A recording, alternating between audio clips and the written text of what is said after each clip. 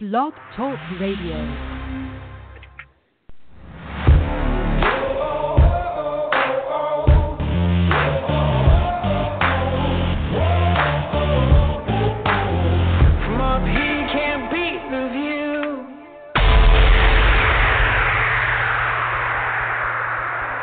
Just watch me now. All right, everybody, welcome into the Couch Potato Sports Show. It is me, Sunday. You won't believe your eyes. Just watch me now. Here on the Couch Potato Sports Show. It is the beat that I got sports prediction. This is here on the Sunday. Hopefully, everybody's having a wonderful day.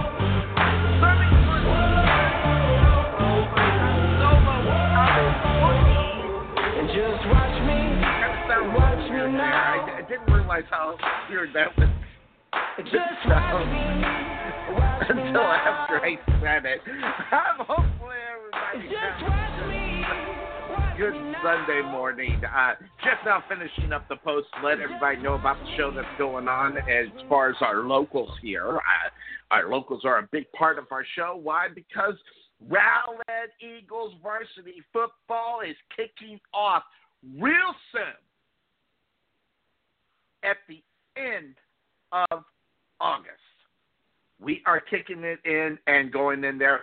So our sponsors are getting all lined up. We got some returning sponsors, some great sponsors, getting some new ones as well. Our commercials will change here. You'll find here shortly within the next couple of weeks our kind of our regular commercials and things. There will be still some of those, but we'll see some new ones mixed in as we are closing in on some new deals for new sponsors for Rowlett Eagles varsity football, which includes a play of their commercial on this show. That being said, on our weekly show or any other show that we decide to do, we'll put those in there. So, but again, flying like Han Solo, all by himself, no Wookiee, but that means no Cuervo today is what's going on. So, hopefully we can get through at this time. Don't know if I'll do the full 3 hours without Cuervo. However, I have been known to do it. It just depends on how it goes. So we will definitely give it a whirl. I just got done setting all the posts for our show in all of the places that we do it on Facebook and things of that sort. Now, folks, if you want to be part of the Couch Potato Sports Show, and this is for my locals, the locals businesses. By the way, folks, we've been getting a lot of, in case I didn't tell you, there's a lot of businesses that we are getting. So with the businesses signing on and getting ready to go means, more people out there giving us a listen, you can get your commercial out there, and that's what we're hoping for. So that having been said, that's the name of this show. Of course, we are set and ready to rock and roll. And what we're going to do is we're going to go ahead and start it off like we normally do, that in case Cuervo is getting a high and tight, and that's be the military haircut that he gets weekly. We start on Champions Indoor Football until he gets in, but he won't be in, so we'll talk about Champions Indoor Football. So exciting stuff that happened last night.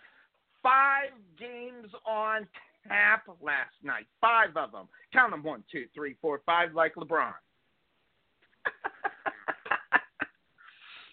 But 5 games on tap last night. And an exciting weekend of football. The playoffs are beginning to take shape. We have 8 spots open. 6 have been taken, with 1 still open on the top 3 on the north or on the south. That could be taken by 1 of 2 teams. We're going to talk about all that since we don't have to worry. We can talk as long as we can or want, because we're not going to get Cuervo unless he decides to pop in. So we'll kick it off and kick it into Champions Indoor Football, where 5 games up on tap last night. The Texas Revolution were taking on the Duke City Gladiators. Quad City was taking on the Venom And let me just click this page right here. Yeah, Quad Cities was taking on the Venom. The Bucks were taking on the Beef. And the Bandits were taking on the Phantoms. And the Liberty were taking on the Force. And just as normal as you take a look at the season and what it's been about, really, one out of those four was maybe, if you want to call it a blowout. I do. Don't mean any disrespect to the other team that got blown out, but there was a game that would be considered a blowout last night, and that would be the Bandits as they were in Kansas City. They were on the road without the head coach, who is doing the hula over in Hawaii, Irv Strobing. In Hawaii with his wife. I think it's their wedding anniversary. I think that's the reason why they're over there. So Irv handed it over to his assistant coaches, and it still got done as far as that's concerned. The Bandits, 72. The Kansas City Phantom, 47. Now, this game started out in the first quarter, neck and neck. The first frame only played to an 8-7 score. So moving into the second quarter, Sioux City only had a 1-point lead. Then they stretched their legs a little bit. In the second frame, they outscored the Kansas City Phantom 30-14. And after that, it was just smooth sailing for the rest of it in reality. Outscoring the Phantom 13-6 in the third frame and 21-20 in the fourth frame, where you usually see teams who are behind try to get back into it but don't score enough. And if you score enough in the fourth frame and you have the lead going into it, if you outscore your team, you're going to get the win. And it's 72-47 before this one was all said and done. And some great performances out on the football field as the reigning defensive player of the week. He got 2 more interceptions, and the stats were incorrect, but Solomon St. Pierre had 2 interceptions last night, and so the defensive stats are a little bit messed up, and it's just what's going on. So hopefully the stats I'll give you here regarding this game are correct, and I think they are. Donovan Portier, he was 24-36, 192 yards, 4 touchdowns. He had 2 interceptions in that game, but he used his legs and got in for a touchdown as well. So the interceptions, that's where it started. And that was a crazy situation. It started in that second quarter before Nadler, the quarterback of the Sioux City Bandits, 7 of 14, didn't have to do a lot. 7 of 14, only 85 yards, 3 touchdown passes, 1 interception, and 4 touchdowns from Darren Miller on the offensive side Darian Miller on the offensive side of the ball. 12 rushes, 72 yards, 11 rushes, 81 yards, 2 touchdowns for Verges, Daryl Verges. So 7 rushing touchdown. Frederick Bruno got in as well. He was 8 rushes for 40 yards. Really, Sioux City had this one in hand starting in the second quarter, and then they just coasted to the end. And the Phantoms, good football team, they stayed in it, tried to fight the battle, put in a good fight from the reigning MVP of last year, Donovan Portier, at the quarterback position.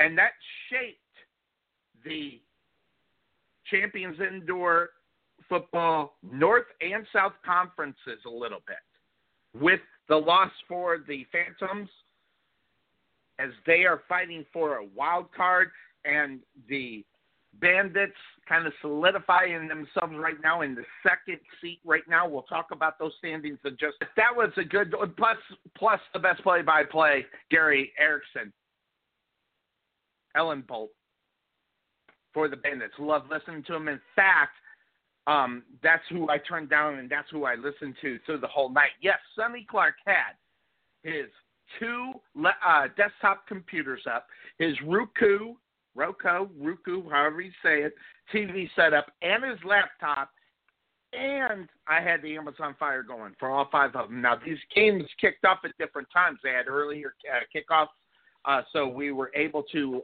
watch an early game, and that was the Force taking on the Liberty, and then the Venom kicked off at 6 o'clock, taking on the Steamwheelers, and then the other games, the Revolution, Gladiators, Bucks, and Beef, all kicked off as well. So, good games as well. So, now, the second game that was up on tap, and now we see that one was kind of a blowout. So now we move to the next game that was close. And the next game that was close ended up with the Venom getting the victory 68-55 over the Steamwheelers, who got a very impressive win last week. But they had to take the long drive, and that was the thing that was really, someone asked me who I thought was going to win the game. And out of no disrespect to the Steamwheelers, that's a long road trip. It's not a short one, folks. This is a long road trip to get to Amarillo.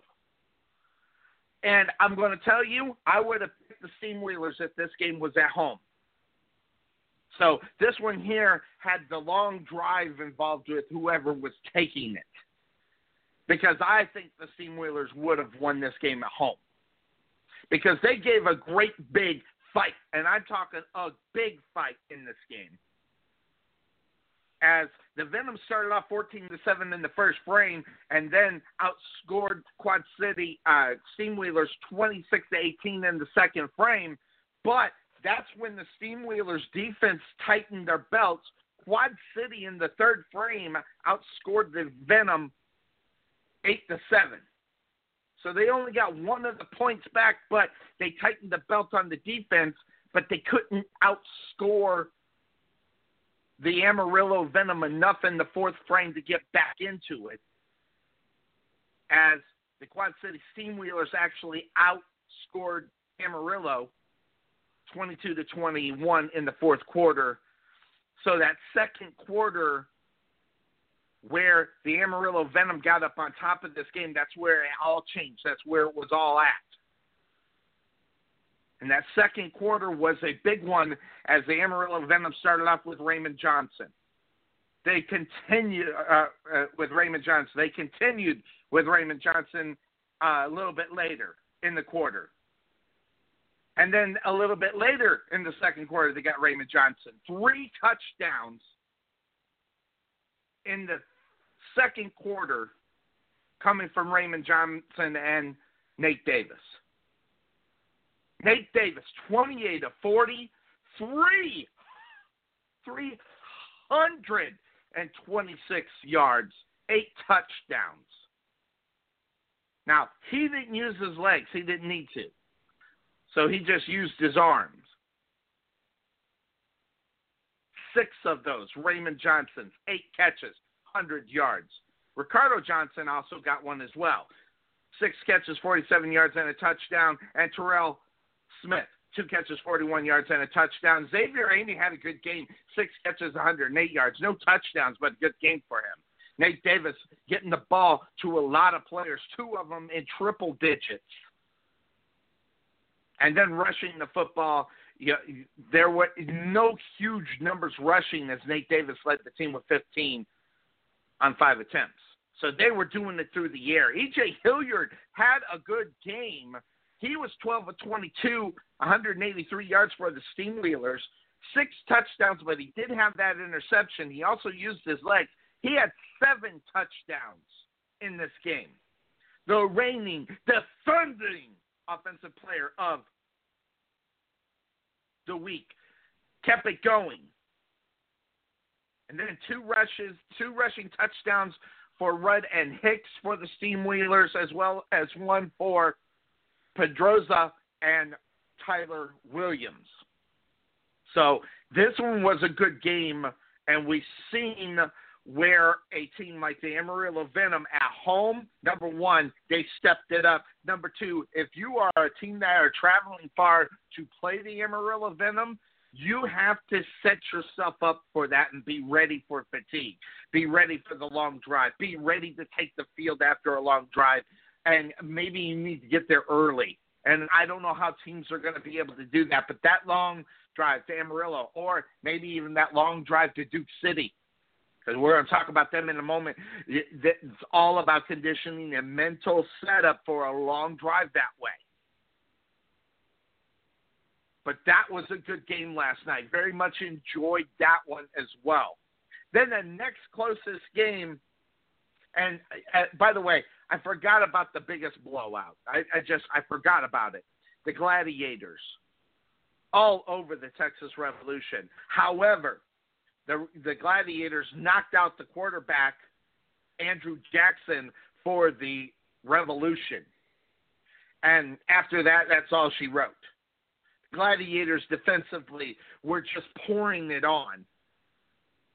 Defensively, and I'm not even going to talk about the offensive stats in reality, because it was all about the Gladiator defense. They had 10 tackles for losses last night in that game. They had 2 forced fumbles. They also had an interception. So it was a big time game defensively. Now, they didn't get any sacks, but defensively, they put the heat on the quarterback all day long, and that was Joe Adams, who was handling the quarterback duties for the Texas Revolution, as well as Cody Berry. Mark that. My understanding, someone told me that it was Joe Adams, but it was actually Cody Berry for 10 yards passing. He used his legs a lot, 14 rushes, only 20 yards. So when you lose Andrew Jackson on the third play of the game, you see, something happened.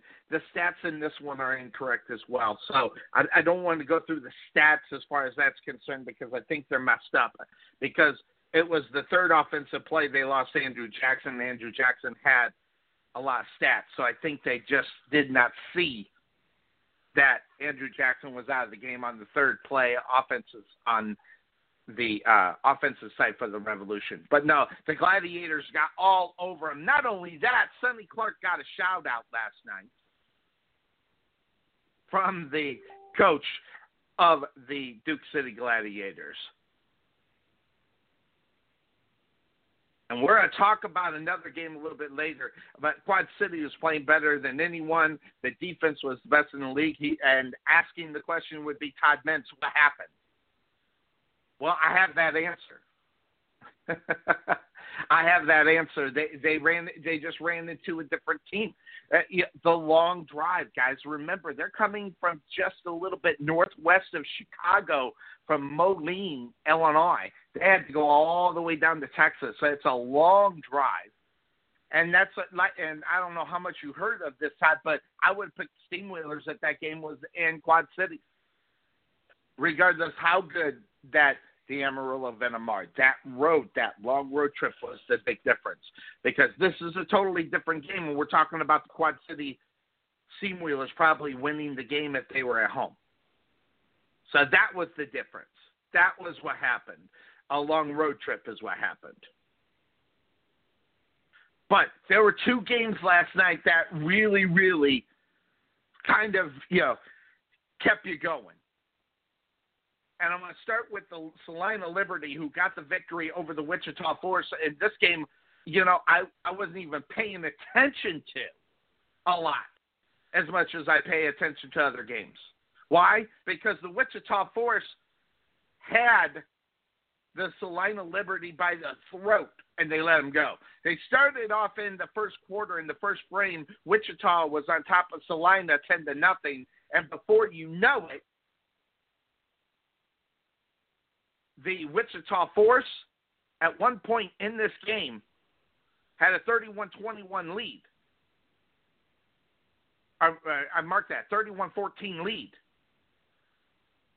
And then at halftime, the Liberty were down 38-21. I thought this game was over. And this is a short road trip for the Salina Liberty. So, even though they're on the road, but it's a short one. These are the ones that you got to really, really lace them up. And you got to really, really be ready. And Liberty, we're not ready for this game. 38-21, I was watching the other games until all of a sudden, before I looked back over to the screen on my far left, which was where that game was on, the Liberty were back in it in the third at the beginning of the fourth quarter, 41-35. Then they outdid themselves. They started going. Then Salina they got the touchdown to take the lead with Pargo with a 19-yard rush. Then Derek Bernard with a 12-yard rush. They took the lead 42-41. And then Pargo another 17-yard catch for a touchdown, 49-41. Then Wichita got back in there with Chris Hempel's 2-yard pass from Rocky Hines and the 2-point conversion. It failed. They were going for the tie. It failed. And then Salina got a Derek Bernard 2-yard run for a touchdown.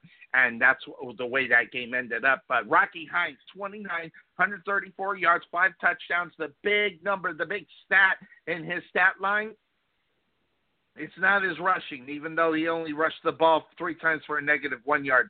It was the 3 interceptions that really gave the game back to the Salina Liberty and got him back into it, as Derek Bernard took advantage of it. 18-31, 226, 4 touchdowns. He used his legs and got 2 touchdowns as well on 14 attempts for 23 yards. And Dominique Carson, he got 2 touchdowns, 10 rushes, 30 yards. Rashard Pargo, 7 catches, 81 yards, 2 touchdowns. Julian Stafford, 5 catches, 61 yards, and a touchdown. And Carson also got 1 on the receiving end, 4 catches, 51 yards, and 1 touchdown as well. But Salina had to come back in this one, as the Force really had this game in hand at a halftime. I really did. I just thought maybe, the road woes that the Liberty have had sometime this year, this one came back and got them. But I'm going to tell you that there is a coach in this league, in Haran O'Neal. This is a guy that did not panic. And he does not panic, by the way. This is not the animated coach that will get all of his players at halftime. This is a guy who's always seems to be even-keeled. Went in at halftime, even-keeled. No yelling, no screaming, just got focused. Made sure everybody knew where they needed to be. Made the adjustments that made this game as good as it was. And kudos to Haran O'Neal to get back into this game, because a loss here would definitely have affected the standings in the North to where the Liberty would not be sitting on top of that right now. We're going to talk about that a little bit later. Sonny Clark flying solo, by the way, again, for folks that go, hey, where's Cuervo? Cuervo's the real star of this show. No Cuervo today. I'm Han Solo flying without my Wookiee, okay? And I said it before. I'll say it again. That didn't sounded weirder than what it did in my brain before I said it out loud. But then we get to the final game. 5 games. And I actually watched 6. I watched another game in a different league last night as well, because one of my buddies is one of the coaches over there. So I was giving him a look up. The Eagle Eye Bill Cerna. The Eagle Eye is an assistant coach for the Carolina Cobras. So I was watching that one on a small phone that I don't even use anymore, but got connected. So I actually, in reality, had 6 indoor football games all going at once. It was great. But the game of the night, and it was a great game, because all day long, okay? To me, records don't mean anything. I want to know about the effort from the team. A team could be in disarray, but the effort week in, week out on the football field, you can tell who's putting it in and who's not. And the Beef have finished their season. They played all 12 games. They do not play next week in the final week. But the Beef take the loss to the Bismarck Bucks. And, folks, this went into overtime. Folks, this went into inches. As in overtime, the Omaha Beef did not score. In fact, the ball was stripped away in overtime from wide receiver. And then the Bismarck Bucks got the ball. And they couldn't drive it very far either, so they bring in the kicking unit. And sure enough, folks, and here's the ruling. I've got folks, I mean, I had bing, ding. You ought to have seen my Facebook. It was dinging. I felt like I was, a Christmas, Christmas jingles going on. Ding, ding, ding, ding, ding, ding, ding, ding, ding, ding, ding, ding, ding, ding. I'm telling you. But the kick for the Bismarck, there's another part about the kickers for the Bismarck Bucks. Espinoza went in and he hit a field goal after. Now, here's the ruling, folks. Everybody saw it. It hit the right upright, and it bounced off but did not go all the way through. But contraire mon frere on what the rules are. And for those that didn't see it, because obviously when you're watching it on a stream, and it's not completely HD. And this comes from the head officials the head of officiating from the CIF, who was actually the guy that made this call. When the ball hit the upright, it cringed up to, if you're looking at the upright, it went left, but it actually at the top part hit the net, which when it hit the net, the nets were right almost directly on the uprights, which in turn it bounced a little bit forward, and from one angle you could see when it was on its way back all the way down to the ground, it did not go through, but it hit the nets up on the top after it hit the upright, which in turn moved it forward, and it didn't actually go all the way through. And the rules are that if it hits the net, it is good. So that whole thing, when you saw that, and you saw that ball look like it didn't go through, you have to go back in the video and watch it, and it's hard to see. And again, the head of officials was actually on the field, is the guy who made that call. And when it hit the top right upright, it bounced off of the net, and that's what in turn made it not go all the way through. If the net was back about a foot, it would have went through. Instead, it was right up on the upright, which made it bounce forward, which on the replay makes it look like the football did not go through. So that is what happened. That's how it was called. And but overtime game. And frankly, to be honest, I was watching this game as well because there was a lot of things involved in this game that I was keeping track on. But if you go to the stats on the night, I'm not sure how accurate these stats are, but Gibbs, 9 of 16, 86 yards, no touchdown passes, but an interception. John Gibbs ran 2 in with his legs at the quarterback position, 8 rushes, 30 yards, 14 catches, 33 yards, and a touchdown for Jeffrey Mack. But no touchdown passes.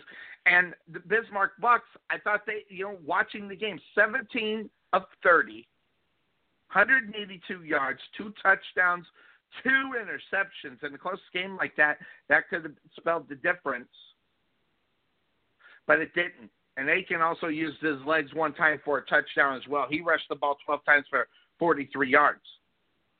So a total of 3 touchdowns for Aiken 2 interceptions, that normally is the difference in this game. But it was the goalpost and the net that was the difference in this game.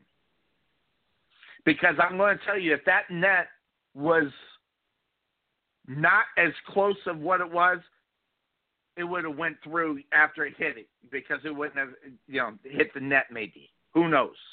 That's one of those things, who knows? It's just the way it was set up and the way the nets were set up there. We could be talking about something different. We could be talking about the Beef getting the victory, maybe, because they would have got the ball back and maybe they would have scored, maybe not. So, just to put it into the controversy and all the dings that I got, I mean, after that kick, I got dings all over the place. Suddenly, that didn't go through. Yes, I know it didn't go through. The replay clearly shows it didn't go through. You're absolutely right, it didn't. But what the replay did show is after it hit the top right, it hit the nets, and our head of officials was the one that actually made that call. So that's what that whole thing was. Another thrilling week in Champions Indoor Football, because it molded where we are as far as the playoffs are concerned. And, folks, I'm going to tell you, we've got a great one brewing right now in Champions Indoor Football. We're going to go down to the last week of this season. Of course, we're talking about week 15. And the interesting scenarios on who's making it, who's not, and all that. Yeah, Sonny's got the scoop. So let's talk about that, okay? And let's start in the north as far as Champions Indoor Football is concerned. Let's talk about where teams are. So let's head to the north in Champions Indoor Football. That saw with the victory, the Salina Liberty improved to 8-3, and they are actually on top of the North Conference. Followed by the Sioux City Bandits, who are in second place. And I'll explain the reason why here in just a moment. They're 8-3. The Quad City Steamwheelers are 7-4. And the Bismarck Bucks, with the victory, improved to 5-6. Now, knowing the way Champions Indoor Football are doing the playoffs, it's the top 3 teams in each conference that make an automatic bid to the playoffs. So we have 4 in this north that have clinched playoff spots. That would be Salina, Sioux City, Quad Cities, and Bismarck with the victory. They went ahead and earned a playoff spot, so they're one of the 2 wild cards that were available. That means there's only 1 wild card left. So let's hop over to the south and let's talk about it. The top 3 as of right now. Duke City, 9-2. In fact, own the best record in Champions Indoor Football. The Amarillo Venom with the victory improved to 7-3. And the team right now have qualified for the playoffs are the Wichita Force. Now, right now, they own the 3rd spot. With the bad victory, or with the bad defeat last night, Texas is now 4-7 out on the season. 3 teams are biting and fighting and trying to get their way into the playoffs. That includes the Wichita Force, the Texas Revolution, as well as the Kansas City Phantoms and the Omaha Beef. We're at 4 teams now battling for the last playoff spot. And in reality, it's 5. Why do you say that, Sonny? Because this is what happens. The Texas Revolution, if they get the victory next week, the Texas Revolution could move into the spot right now that the Wichita Force are in, which is 3rd place, which is the top 3. Now, Wichita right now holds the head-to-head advantage over the Texas Revolution. But what happens is if the Wichita Wild will get one of the wild cards if Texas wins the third seed in the South. And the Texas Revolution can get into the third seat of the South. You're like, Sonny, how is that? Well, it's because of strength of schedule, folks. And that is one of the things that could be the difference. If Wichita loses next week, their final game, and they're taking on the Duke City Gladiators, and the Texas Revolution win their game. Now, the Texas Revolution do not have an easy game at all, as the Texas Revolution will be at home, and they will be taking on the Amarillo Venom. If the Revolution win that game, the Revolution will secure the third spot of the top three that get automatic bids for the playoffs. So that's where it is if Wichita loses. Now, if Wichita wins somehow against the Gladiators, Wichita will wrap up that third spot.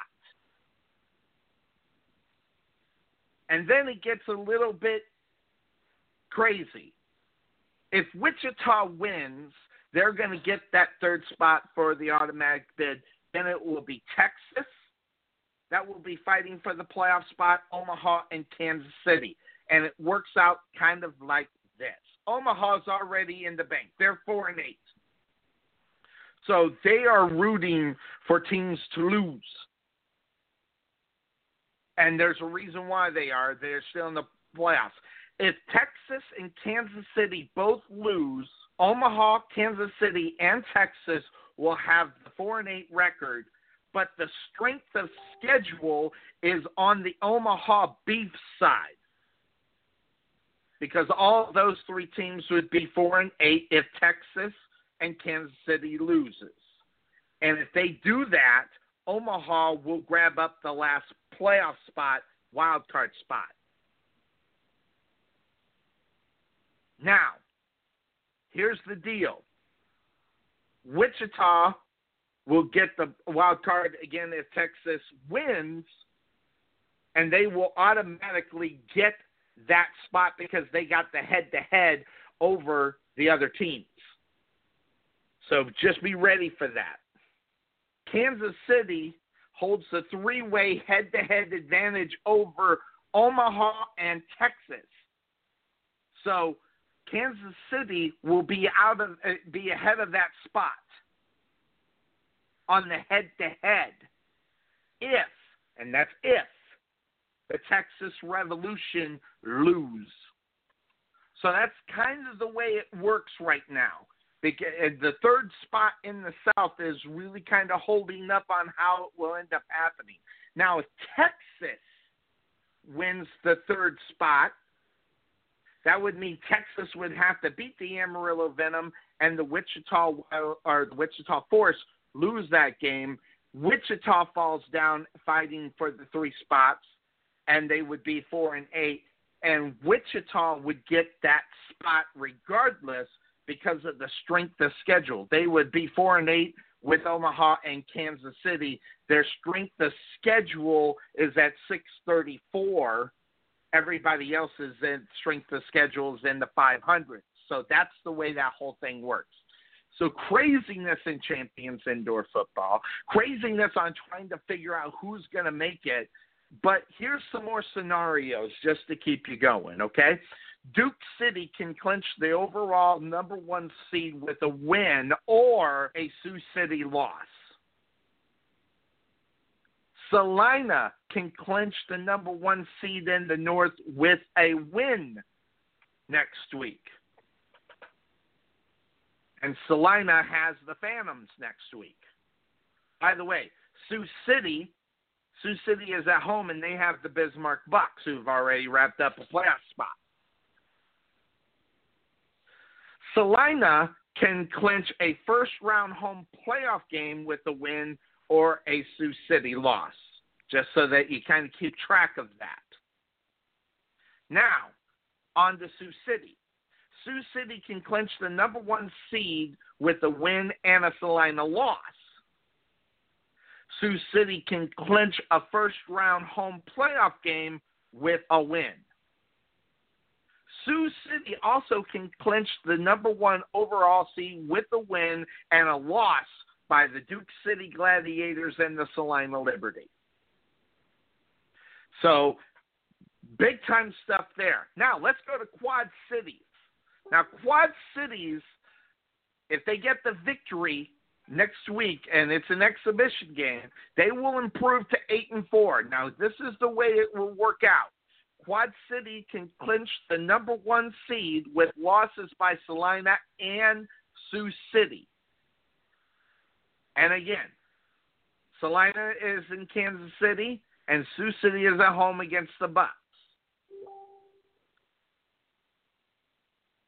And I'll get to you here in just a second. That having been said, now Quad City can clinch a first-round home playoff game with a Salina loss or a Sioux City loss and finish with a better strength of schedule than Sioux City. So just keep that in mind. That's the way they can clinch a first-round bye. Hold on, let me just, okay, all right.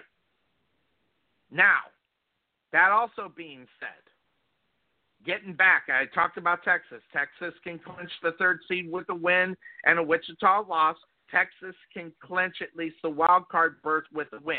So Texas controls their own destiny. And we talked about Omaha can clinch with a wild card with a loss by both Texas and Kansas City. Kansas City can clinch a wild card with a win and a Texas loss. So that's the way it works out. That's the playoff scenario in Champions Indoor Football. Now, I'm going to move over to, because Todd was asking questions as we went in. The Omaha announcer said they were eliminated. Don't listen to the Omaha announcer. I just told you the way they are. They are still alive in it. So just so that you know. Kansas City does have 3 wins, but the Omaha said that they were eliminated. Just don't listen to that. The Omaha announcer doesn't know the breakdown like I do. So those are the scenarios. So he probably didn't know about the strength of schedule numbers, and that's the reason why. He probably just going by numbers. But the strength of schedule and the tiebreaker and the way that it could end up, that's usually the reason why I don't talk about it until this week, or sometimes I don't even talk about it at all and just wait until the end of week 15, then the answers are done.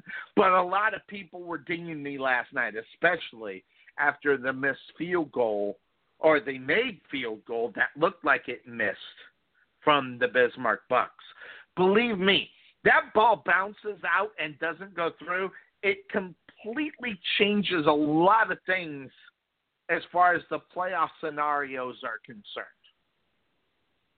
Because then at that point you got the Beef winning that game, and it throws a complete and utter monkey wrench into what we just talked about, and then saying people would move and everything else, which Wichita would have definitely clinched a playoff spot and that 3rd seed.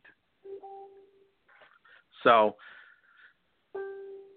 and just so everybody knows, as you can hear, I'm getting dinged right and left as it is.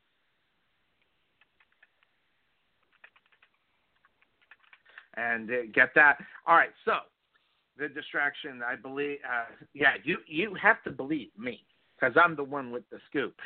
Kansas City, in order for them to get in, would be crazy. So that's where we're at, and get it all set and ready to go. And just to let everybody know, all right, so what I'm going to do now, because I'm going to bring in Brian Tarvin. He is the host of Weigh In Sports Talk. He is going to join me as I'm playing solo, like Han Solo, without my Wookiee. That's my favorite line of the day. All right, so that is Champions Indoor Football. We're going to take our first break, because when Brian Tarvin comes in, I want him to hop in and be up and ready to go. So that being said, of course, that's the name of the show. You're listening to the Sunday Morning Tradition. That happens each and every week. We like to thank everybody and for everybody doing, and our sponsors. We just got re-up from the Bullet Experience. Now, Melvin Bullet, his brother Jerry and his brother Melvin and Terrence, all professional football players, one in Canada and two in the NFL. One might still get in the NFL. They are the Bullet Experience. They upped again for the sponsorship of Rowlett Eagles football. That means they're on the sponsorship for today's show. We'll hop into our break here on the Couch Potato Sports Show. It's that being said, we'll be right back.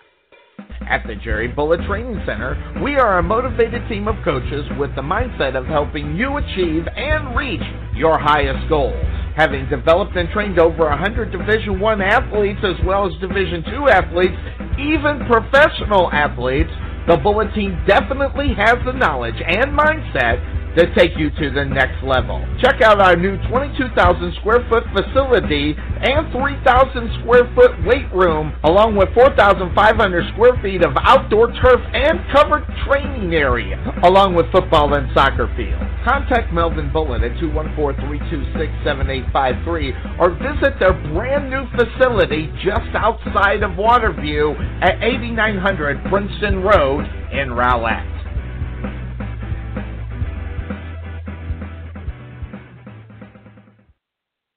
At Wesson General Contracting Incorporated, we're your one-stop shop for all your general contracting needs. We are locally owned and with over 20 years of experience, so roofing, gutters, sidings, fence staining, painting, foundation problems, or roof damage are no problems at all. Give us a call at 214-200-5588. That's 214-200-5588. Wesson General Contractors, proud sponsor of the Rowlett Eagles radio broadcast.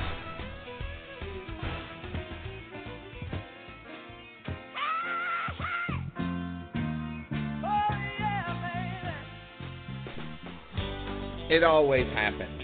6 p.m. on a Saturday night and your heater or air conditioner goes out. What are you going to do? All the heating and air conditioning people are closed. How about 24-hour service available at 5-Star HVAC Contractors? You can be sure to be serviced amazingly fast. That's 5-Star HVAC Contractors, serving Rowlett 24 hours a day, 7 days a week. 214-457-8441. Call the experts at 5-Star HVAC Contractors.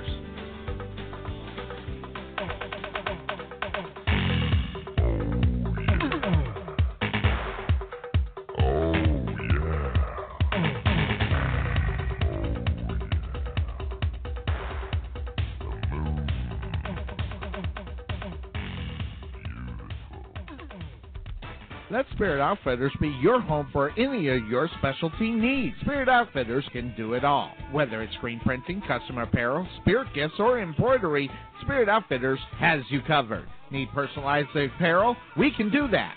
Want something just for you? We can do that also. Spirit Outfitters will let your imaginations run wild. Give them a call at 972-412-3440 or visit their showroom at 3538 Lakeview Parkway, Suite 101 in Rowlett. Or check them out on the web as well at thespiritoutfitters.com.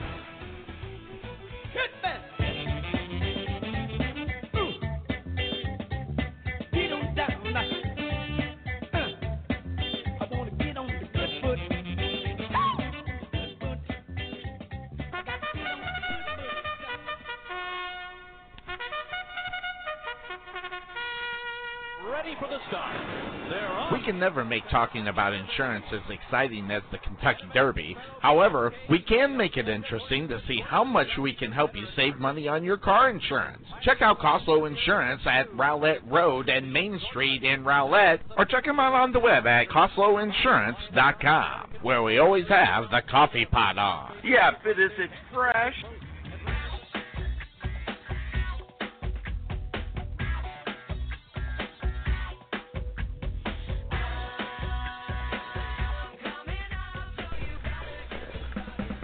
This is Sonny Clark, radio voice of your Rowlett Eagles, letting you know about Fit Body Boot Camp. What makes Fit Body Bootcamp a unique fitness program is the value of consistent coaching with a professional fitness trainer in a group environment that generates exceptionally high levels of fitness results. At Rowlett Fit Body Bootcamp, we offer complete fitness programs unlike any other that you've tried before. Our program, it consists of unlimited group training sessions, fully customized nutrition planning, and a result tracking system designated to ensure our members achieve their fitness goals. Contact Tom or Mark at Fit Body Bootcamp located at 2502 Lawling Lane in Rowlett, Texas, or give them a call at 214-888-2848, or visit them on the web at www.rowlettfbbc.com.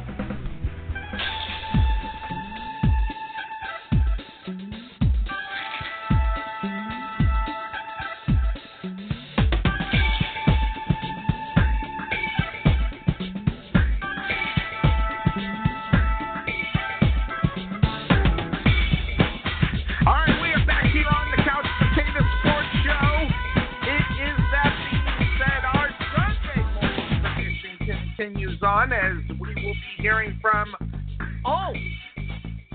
the timing is impeccable sometimes on this show, because sometimes I can't get things done in a certain time, but guess what? It worked out, because who do I got online? Of course, hold on. Now all I've got to do is just find the eyes for intro and hit that button right there. It's the good old boy himself. Just a good old boy. Brian Tarvin on the Sunday morning, the fine host of Weigh-In Sports Talk. How you doing, my friend? Long time no hear. How are things going on in Atlanta? Hot Atlanta. Oh, it's doing good, but it's hot, Sonny. It's Atlanta, and it's June. It's hot. Yes, it's June. It's hot, and everything is hot. Even just you walk out of a building that's been air conditioned, and you feel like you just gained 10 pounds as soon as you hit the air Sonny, outside. I want to go. I wish the Braves would build a dome and play baseball inside, because hell, I can't go to a game with this kind of temperature. Oh, that's a good point. And same thing down here in Texas. I mean, where the new stadium, they're building a stadium that's putting a dome on it. So it's supposed to be ready in a couple of years. But until then, I went to the first year I was here, and that was in 2006 for a baseball season. First year I was here. And mark that, 2005. And we went out to a game, and we were in the shade. We left in the fourth inning. I mean, it's just so unbearably hot. And this is coming from a guy who went to the Diamondback games that had the dome on and had the air conditioner running through the damn thing. Yeah, I would go to a lot of games if it was inside. Even the night games are terrible. So, yeah. It's just too hard to go. I can't believe these fans are out there watching this. You gotta be a diehard, I would believe, or you just really don't mind the heat, which I don't know how anybody can. It's just so bad. But now, hey, I'm glad you called in. Older we get, the hotter it is, Sonny. Mm-hmm. Yep. Go ahead. Now, I'm sorry. I haven't heard from you in a while. There's been a lot of things that have been going on. I've been watching your Weigh-In Sports Talk Facebook page, as I always do, and some interesting things coming off of your Weigh-In Sports Talk, and some opinions coming your way. So I'm going to let you get it out there. This was even before what is going on. You took a look at where Houston was. We're hopping into the NBA, where Houston was as far as this series was with the Golden State Warriors. Everything I've read, you were on Houston to be all set. What happened? What do you think happened in that whole thing? Chris Paul went out. That's what happened. Yep. I mean, you go up 3-2, and you're going to lose Game 6 in Golden State for the most part. But that seventh game, you just need to beat a team like Golden State. You have to have your best, and when you lose, honestly, your best player, your most experienced player, that's what's going to happen. Your point guard. I'm sorry, James Harden's not a point guard. I'm sorry. He chokes about every time when it comes. He's like Kevin Durant. He's going to choke.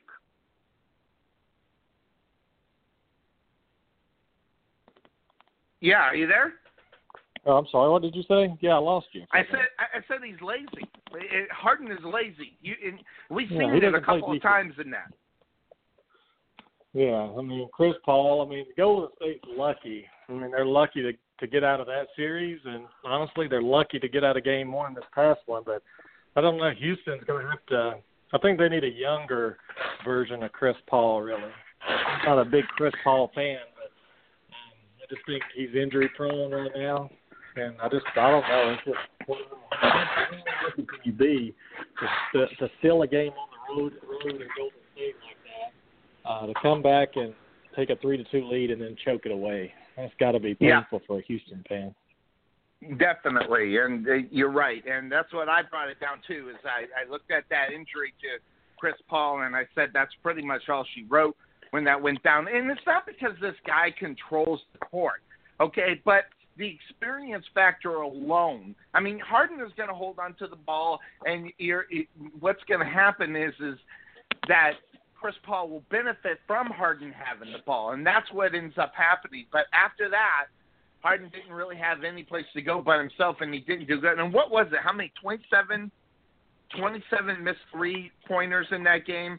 God, at some how can you point do that? I'm going to if I'm the head coach, I'm the owner, I'm going to the head coach, I'm going to walk down there and say, hey, can you have him stop shooting the threes? Maybe after 15 or 16 in a row, say, hey, can you maybe get it under the bucket and see if someone can get open and put it off the glass? Because what was the number? Was it 26 or 27 missed threes in that game? I think it was 27, I believe.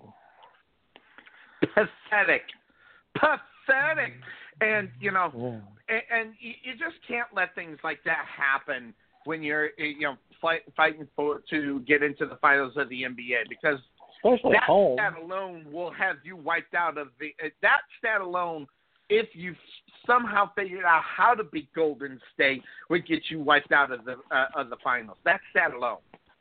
Yeah, you give me 27 threes, I'm gonna hit 10 of them at least. That's not great, but that's a hell of a lot better than 0. That's 30 points at least.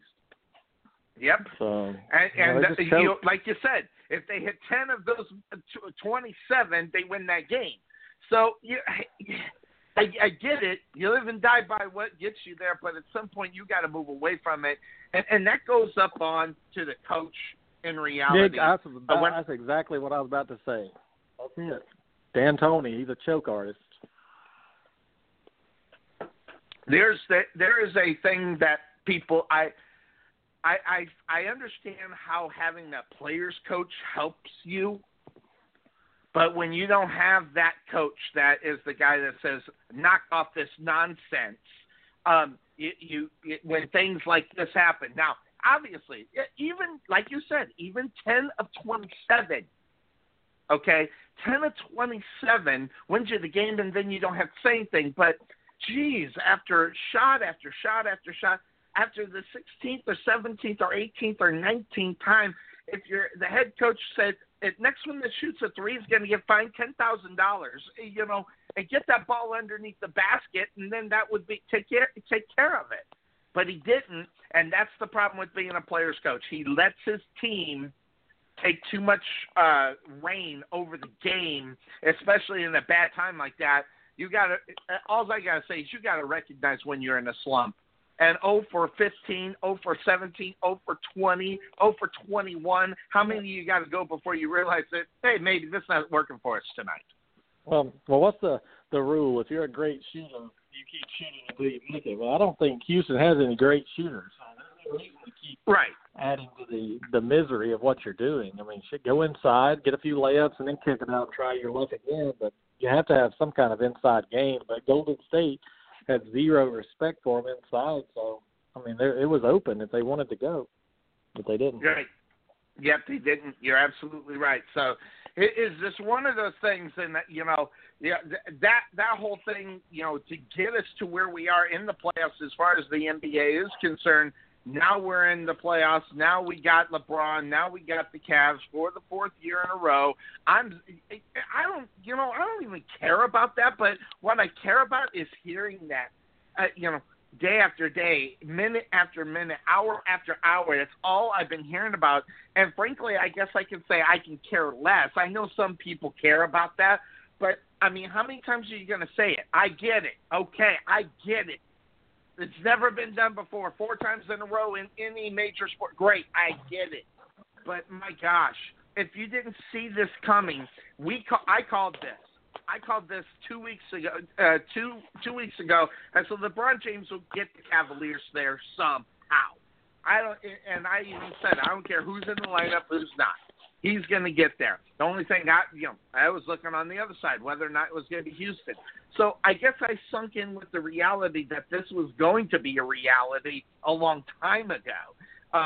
But it's the consistent thing about the press getting on it.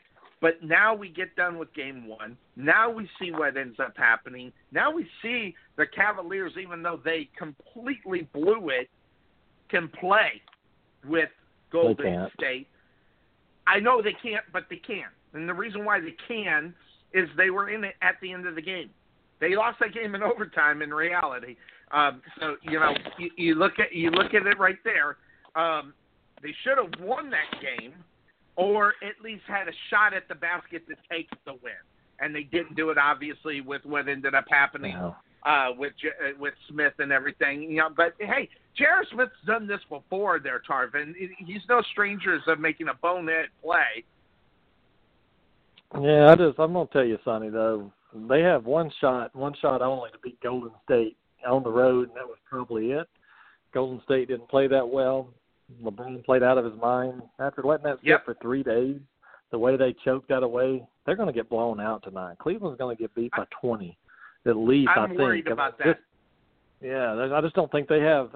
After you watch LeBron walk off the stage and all this, he's pouting and all this, I just don't see how the team can rally and come back from that. I don't. Because I don't think LeBron's a team guy. LeBron's a LeBron guy. That's all he cares about is himself. So I don't know, him going off that stage the other night and the way he acted, I think he lost his team.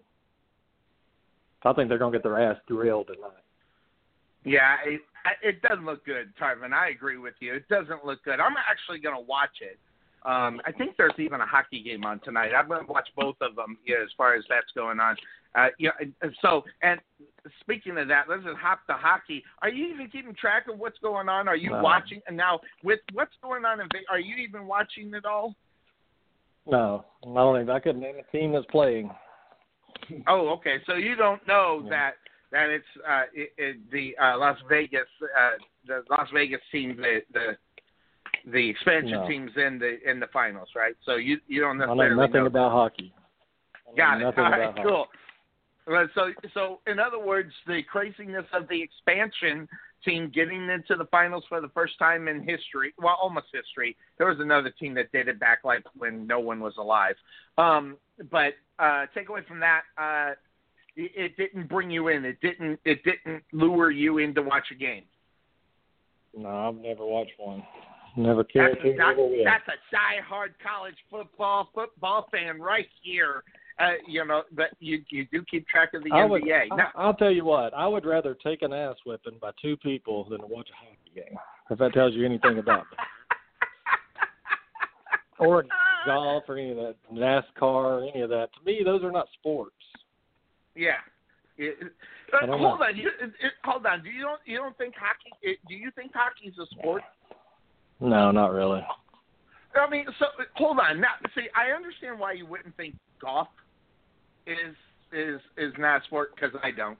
Golf is not sports, recreation. I don't care if Tiger wins today or not.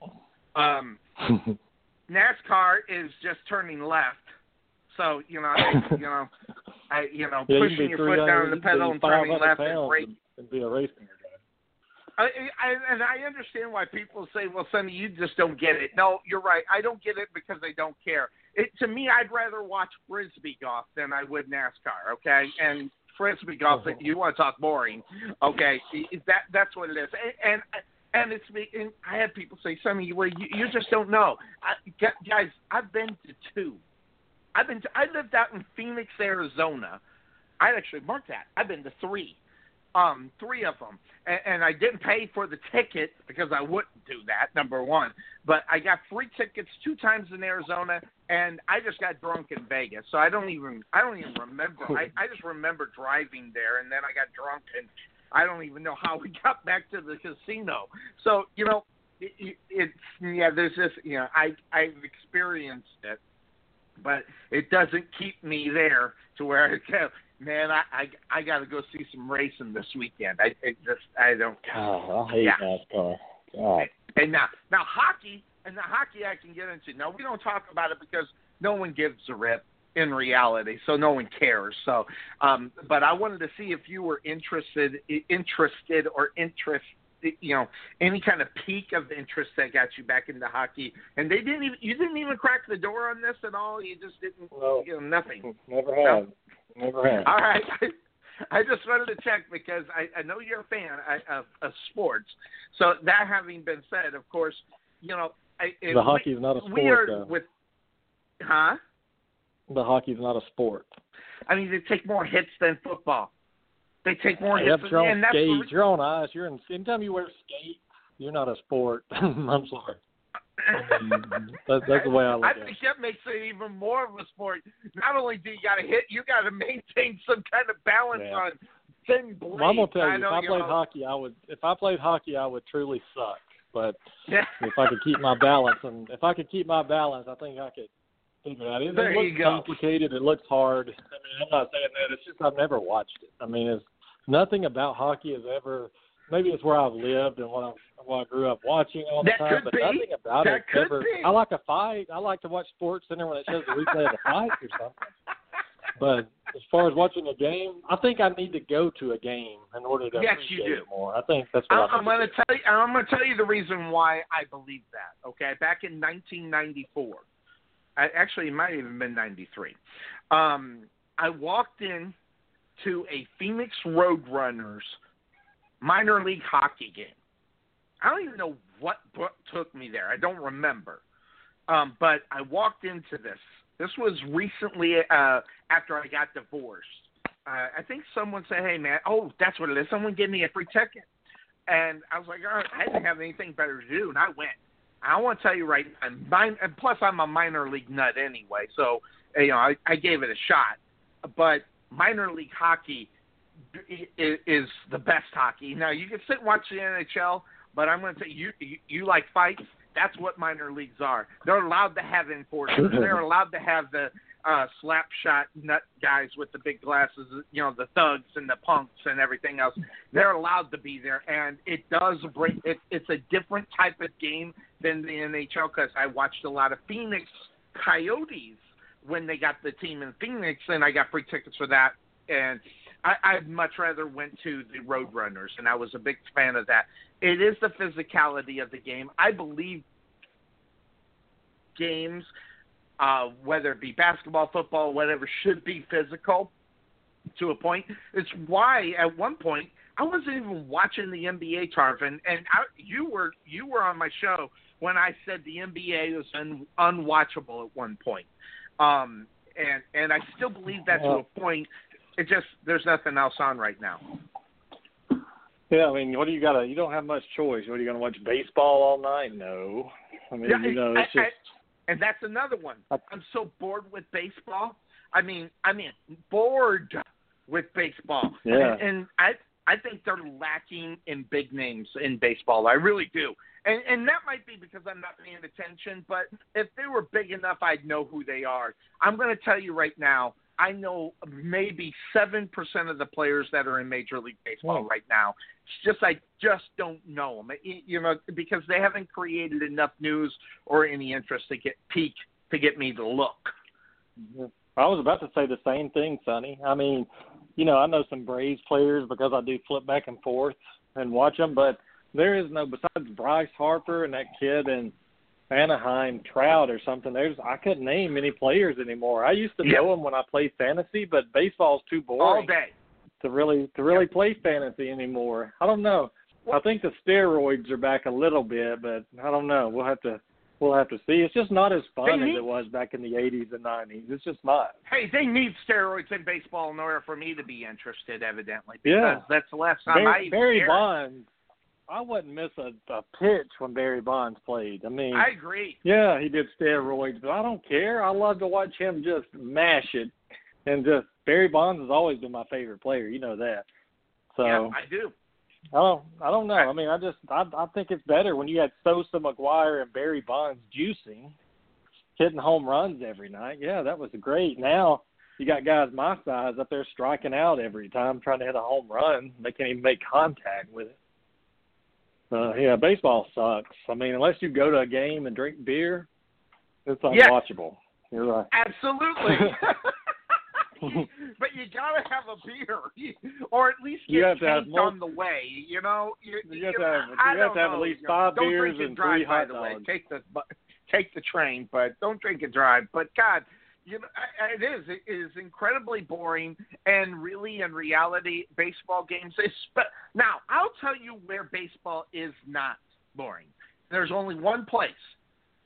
Okay, it's 2 places, but I only go to one. Minor league baseball. It's spring training. Yeah. Spring training is good for 2 reasons. Number 1, it's in Arizona. Number 2, it's hot. Number 3, there's baseball, and when it's hot outside, when you got girls around, I hate to say I'll be the biggest pervert in the world. I love people watching, and you know, and that's what takes me. I do like spring training. And the reason why I like spring training is because you do see some of the names that you don't see. And I will say this again. I will go to a minor league baseball game if the conditions are. We have 2 minor league teams down here, but no, they don't play indoors. I ain't going to watch it. In Arizona, it was hot, but at least they had the hot girls too. So, you know, I could live with.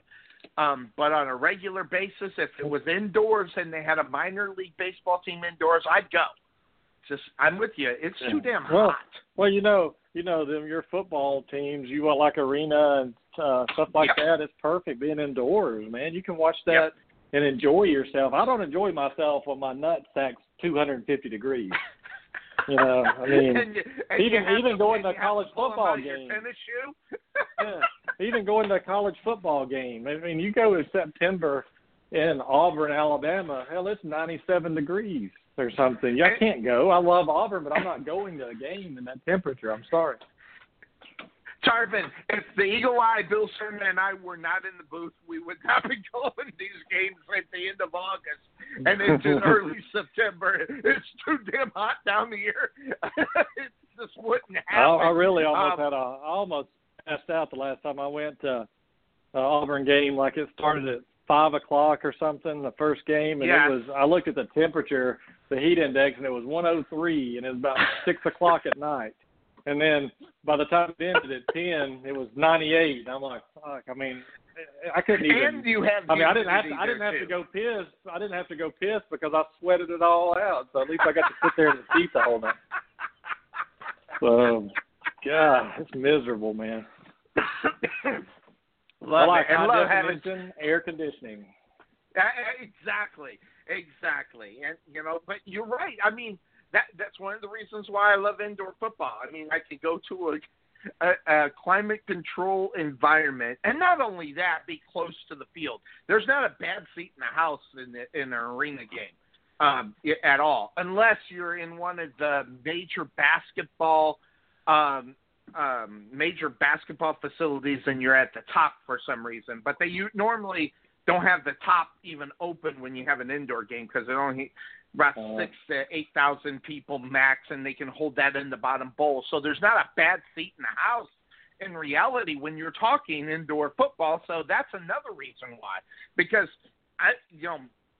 the closest I'd be to an NFL field would be the worst seat in the indoor. That's if you're in the upper deck watching a football game, it kind of sucks too. So but yeah, you have to have a reason. I mean, even college football, just like what you said, I at one time went to many, 4 years in a row, 6 years in a row of Sun Devil football down in Tempe, Arizona, and I didn't go. I did not go because of the heat. I went because of the scenery, and you just happen to get lucky to get a football game as well. And, but it was more about scenery and having a couple drinks before you hit the stadium. So yeah. Well, I was going to tell you something funny, Sonny. I went to the Final Four in Atlanta for college basketball, and when I was going to my seats, they asked me, "Do you want to rent binoculars?" I'm like, "Well, hell, why would I want to do that?" When I saw the players out on the court, I couldn't even see who the hell it was. I mean, so if I'm going to a game, regardless if it's indoor, outdoor, getting a good ticket, or I'm not going to the damn thing either. Yeah. So. Yep. Yeah, and I don't one care. of the good things. Call me a snob, but I'm not going. Well, no, you want to enjoy it. If you can't see it, how can you enjoy it? It's like going to it. See, now, that is the thing about Atlanta and the football tickets. You could have the worst seat in the house, but because they got that big old screen there. Now, granted, you can sit at home and save the $200 a ticket and watch it. But if I'm going to go, I want to be close. If I want to experience it, and I'll tell you the reason why experience it means something, because I went to WrestleMania when it was in Phoenix, and I didn't have a great seat, but I wanted to experience what WrestleMania was about. Yes, Trey, I'll admit it. Let's say wrestling is more of a sport than golf, okay? Anyway, it is. It's very. That's a tough sport. Wrestling is. It may be scripted, some of it. But, I mean, that's just tough. That's a lot of work on your body being a wrestler. Athletic. Athletics are amazing. There's more athletics going on in a wrestling match, I'm going to tell you right now, than there is in any golf tournament. I'm telling you, there's for that matters, baseball too. Now, if baseball had a daily fight, like in this, instead of having the seventh stretch and they had a seventh inning fight, I would maybe give baseball a little bit more of my attention. Every game there's got to be a fight, though. Sonny, do you know how much it costs to go to an NFL game? I've been to one in my life, and it was this year. Do you understand how expensive it is to go to a damn NFL game? I do, and I'm going to tell you. I'll tell you the reason why Sonny Clark 6 years ago ended up with a high at that time. The best high definition TV was because I refused to spend the money to go to an NFL game, and I took the money for the tickets that I would have spent for the whole family and bought a brand new high definition television. Okay, well, I was going to tell you this story. For Atlanta Carolina game this past year, and this game really meant nothing in a way. If you think about it, it was the last week of the season. My wife bought us 2 tickets to go. And they cost total $700 just for the tickets. Oh, my God.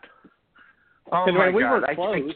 We were close, but still, it wasn't like we were 50-yard line or something just sitting there. But even with that, you think about, she paid, with everything we did, probably about $800 for those 2 tickets to go watch Cam Newton throw about 20 incompletions and get his ass kicked. That was and watch Matt Ryan beat him. She does, and I feel bad because, I realized what that game meant. Really, it really meant nothing. But when I found out what she paid, it just kind of pissed me off because I'm like, God, like you said, I could go out and buy a great TV for them, but it's a thought that counts. I get it, but she didn't understand that game really meant nothing to Carolina. She didn't know. Right. Maybe when she got the tickets, she didn't know, or she doesn't necessarily know. That's kind of one of those things, But how can you afford to go to those games? If you're an everyday fan, how can you go? That's why I go to indoor football. That's why I go to indoor football. You can get in the door, and if you want to pay a little bit more, you can get great seats. So, how much does it cost? Well, you can get in most indoor football games for in between $10 and $15 and get the worst seat in the house, and they're not bad. But $25 will literally get you 15 yards from the field. Wow, that's what I do. Yeah, that's why I love it. And granted, these guys that play, especially in my league, okay, they're not quote-unquote NFL players, but I'm going to tell you right now, when you're only 15 yards away and you hear the clanking and the hitting that goes on, and you hear it echo in a stadium, a small stadium, you know what's going. It my heart starts pumping, man. Whenever I see it, and I mean, I can experience it better as far as football is concerned in an arena platform than I can in any NFL stadium in this country. Man, that's awesome, man. You know the seats I sat out at Auburn are given to me and everything. They're scholarship seats, but I asked because the person's going to end up losing the tickets because you can't take them and give them to anybody else. But I was going to buy them from them once they bought them. You know how much one ticket costs to go to Auburn home games? Let me guess. I'll say $200. For all tickets, there's 8 games, $1,000. What? Yep, that's how much scholarship seats cost right there, 50-yard line. And I was like, really, $5,000? I'm going to go watch 3 Powder Puff games. So 3 of those games are Powder Puff. Yeah. And the other 5 are. You may get lucky and have a good season. You may have shitty games, and you paid $5,000 for one ticket. I mean, I can't even imagine it. I'd walk out of there pissed off every single week. But if you're smart, but still, even if you sell your tickets and those, like you could sell a couple games, you make back $1,000, but where's the other $4,000? I mean, and if you sell those tickets, you're missing out on the best games because nobody gonna go watch Appalachian and Auburn play for $200 a ticket or something. They may give you face value if you're lucky, but I mean, it's just the sports these days. They're ripping people off because no matter what they charge, people are coming, Sonny. That's the problem. And you know what? I mean, a stadium holds 80, 90,000 people. Well, I mean, the same people don't come every week, so they're getting money from somebody to come to those games. So why are they not going to raise the tickets up? I mean, they can charge what they want to. What do they say? If they come and you keep – and that's the Jerry Jones motto, by the way. I mean, Jerry Jones – listen – they weren't selling tickets back in these old stadiums, for the amounts of money that Jerry Jones is getting people to pay for a ticket. I mean, see, and you're talking $10,000 for a halfway decent seat for Now, granted, you're getting a few more games, but still $10,000. And they're not the best seats in the house. I think I'd lose my mind. I don't know. I can't even imagine that whole thing. But if you do this now, are you near Buford by any chance? Probably an hour or so away. I think maybe. You're an hour from Buford. Okay, all right. I believe so. I'm gonna look it up. Yeah. Well, no, you don't need to look it up. I'm looking it up now. Yeah, but I'm just checking on something because you got actually an indoor football team near you, but I think now that I think about it, I think it's a travel only team. So I don't think they have a home field. They pick up games when something happens. They're called the Georgia. They're called the Georgia Doom, and and let's see, where do they play? That's what we got to do here. Here we go. They play. Well, where is the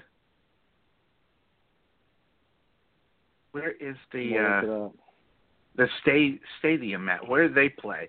And this is not on our level. This is actually called the AAL, and they see. There we go. Season tickets. Where do they play?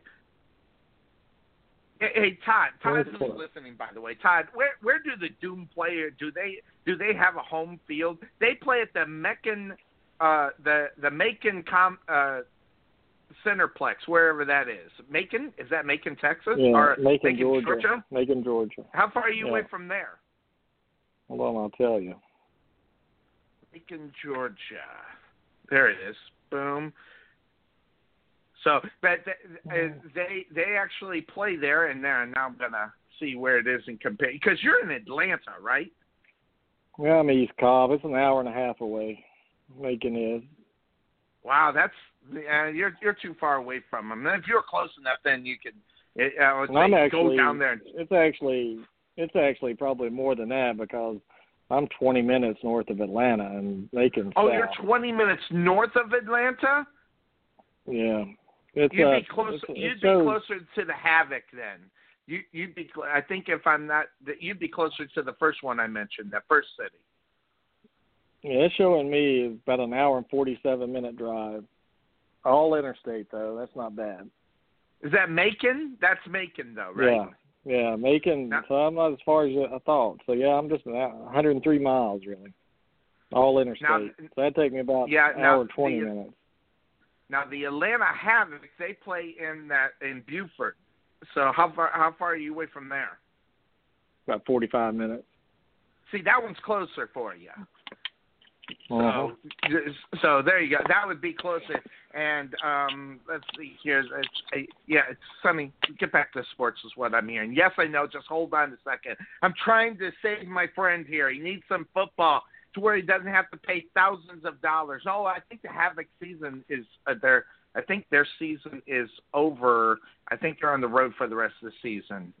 Yes, they're on the road for the rest of the season. Vince McMahon league? When's that football season starting back? That Vince McMahon starting up or something?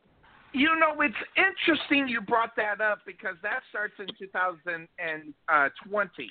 In 2019, though, Tarvin, they have you know where Georgia State is? Yeah. The college. Are you near that? Well, I'm not too far away. You get the kind of minor league thing going on now because there's it's called the Alliance of is it called the Alliance? Here, there it is. It's called the Alliance of America Football League. Starts up after the Super Bowl this year, and there's a team right down in that plays right there at Georgia State. So they're going to have a team there, and supposedly this is supposed to start up. Supposedly this could be the feeder league to you know how we kind of when we were doing the play-by-play of the Revolution, we were that thing that got you from the Super Bowl into training camp. That's what this thing is supposed to be, and they got some big names behind this. We're talking Bill Polian. If I mention Bill Polian, you know who that is, right? Yeah. Yeah. So they got some names in it, and the guy who did the XFL, the first portion of the XFL, he's behind that as well. So they're starting a year before the XFL of Vince McMahon. And this is supposed to be, the first game is going to be on CBS TV. The rest of it is going to be on the streaming, except for the championship game will be on CBS as well. So I'm just wondering how much it's Charlie Ebersol, and he is with CBS or the family members of one of the owners, or at least the guy who runs CBS, NBC Sports. So, and they got some names on it. I'll tell you right now, because they have to have good coaches. If they're gonna do this, they have to have good coaches. So they got the team down in Georgia, and the guy that is coaching that team is Brad Childress. You know who he is. All right, they're gonna have a team in Memphis. Mike Singletary is going to be the coach of that one. There's going to be a team in Orlando. Steve Spurrier is going to be the coach of that one. There's going to be one in Tempe, Arizona. Rick Neuheisel is going to be the coach of that one. There's going to be one in Salt Lake City. Dennis Erickson's going to be the coach of that. And then San Diego, Mike Martz. All these are names that you've heard that are going to be coaching it. So I think the idea of this thing starting up, and with the names that are going to be in there, Jared Allen is going to be part of it as well. It's some of the names. Justin Tuck is also another name that's part of this thing. They're almost going all in on this thing, and I want to tell you right now, that's going to be the competition for the XFL if it actually kicks off. And from what we're hearing with the CBS backing, that it is going to start off, And that was the idea at one point to maybe even bring Johnny Manziel into that as well. But from all things I've heard, Colin Kaepernick might play in this thing as well. So this should be really, really interesting. See, I wouldn't watch it if that bastard played. But if you didn't, you would? No, I wouldn't watch his sorry ass. Yeah, see, people who watch NFL, I think, and I learned this because during strike seasons and things of that sort, I mean, people wouldn't watch the scrubs. They wouldn't watch anything, and they could get in, and they were damn near giving tickets away so you could come watch the scrubs, and no one would come and watch. They'd rather watch college football instead of guys that can't make it on the NFL level, because on college football, they know that is the top portion. And I don't know. I don't know how successful this could be, but they have got to have millions and millions of dollars because the coaches are making $500,000. So all those coaches I named, They get paid $500,000. And I'm not sure what the player's salary, if there's going to be a salary at all. I don't know. But I don't think people will watch this, at least on a level where CBS has to carry you. Where they say, oh, yeah, we got to have that product. I don't think that interest is going to be there for it. It's gonna be tough. I mean, it's never really succeeded before, and But I think coming after the Super Bowl, though, when football's over, to get them through the training camp, like you said, I think people will tune in, especially if there's names like Johnny Manziel or Kaepernick or somebody like that just draws attention. Even if it's negative attention, people watch it, even though they don't like the person. Sometimes they'll watch it anyway, but I don't know. They're just going to have to get some good players in there. Yeah, and from my understanding, and just because someone made mention on one of the sites that I watch, especially for indoor football, that I was like, wait a second, what is this? And, I mean, I've heard of one trying to start, but I didn't know if it went through because of the names that we were talking about. But you also get back to, names such as Troy Polamalu is going to be a part of it. So that's.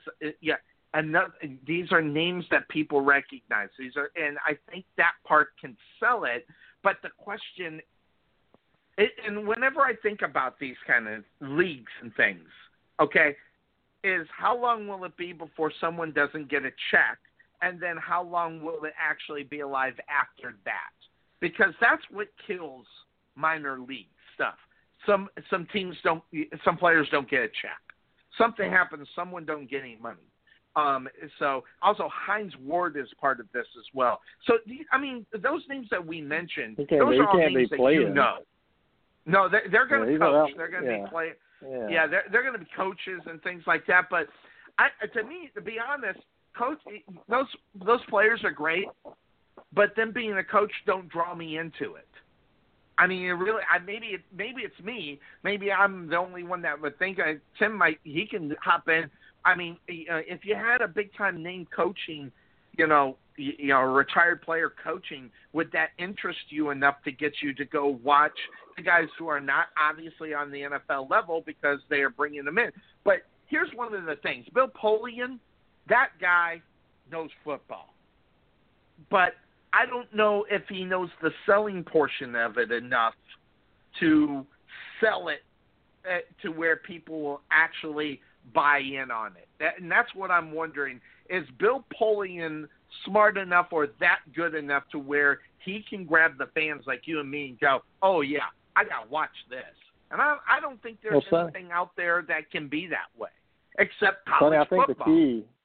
I think the key to it, and I was about to say that, is can the players that are playing in that league make it to the NFL? And could it be like the minor league? Instead of going to college for 3 years, could you go play that a couple of years before you go to the NFL? Instead of going to college and having to go, could you get paid and play like minor league football? That's the key to the whole thing. How many college players are going to be able to make it there? Not the guys that have washed out and can't make it. But because that's what's going to end up happening. Some guys that are just on the cusp, but that's what the idea of this league is, I think. And I also think the idea of this league is to get the NFL to buy in on it and say, yes, we want this. Yes, this will help us. Yes, this will, get our not only our players but our officials some game experience against good quality players, and that's going to be the huge thing. And I think I agree with you more so than sending these players. Listen, you can sit there and you can sell this all day long, but you're talking to Sonny Clark. Those football players want to be in school like I want to have jock edge, okay? All right, I don't want jock edge. Those players don't want to go to college. Now, some of them do. I mean, I won't go and say 100%, but I'm telling you 80% of those athletes are not there for the school. And you can try to sell me that all day long, but Sonny isn't biting on it. And the 20% of the guys that are there for the school are not your superstars. Okay? And they're never going to make it in the NFL. Yeah, those are the fourth and fifth string players that aren't even going to see the football field. So call me a skeptic, but I understand human nature just a little bit more to fall for anything like that.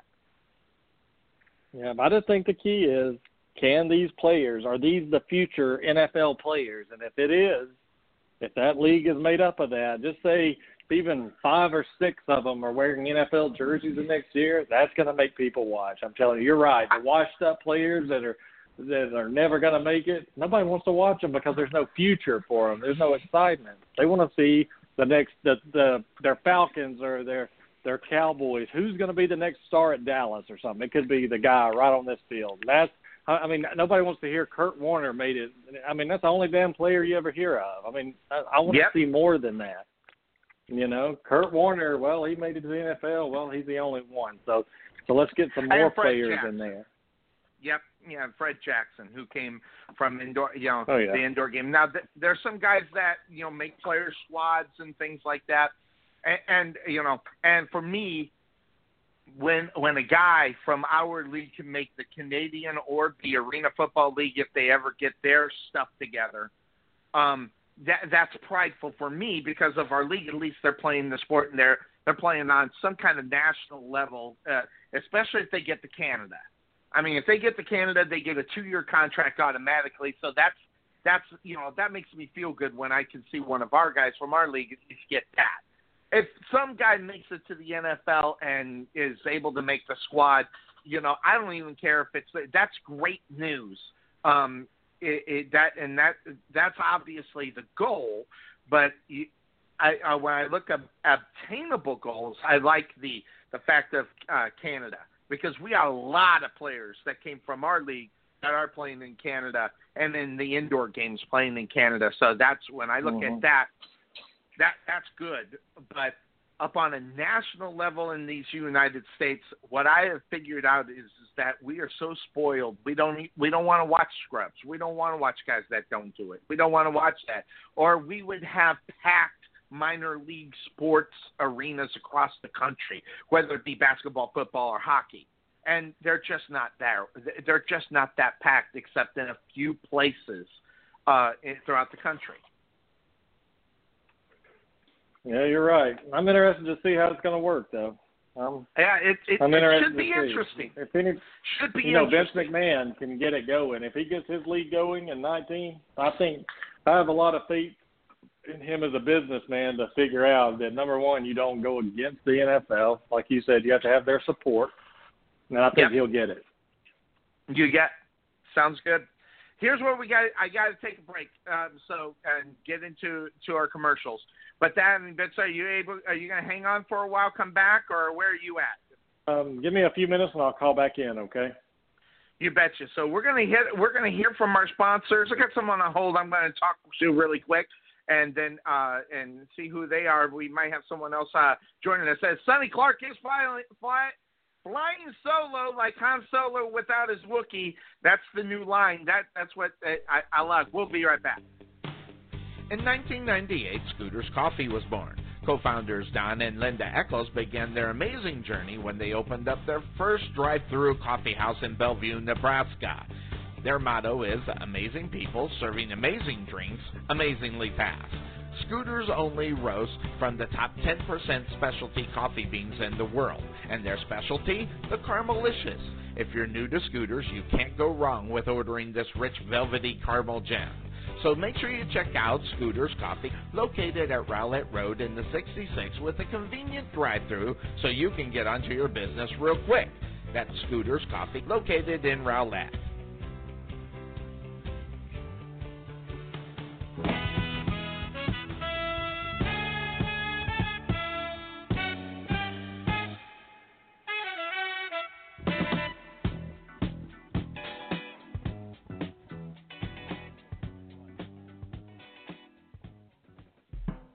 Buying or selling your home could be the single most important decision you make in your life.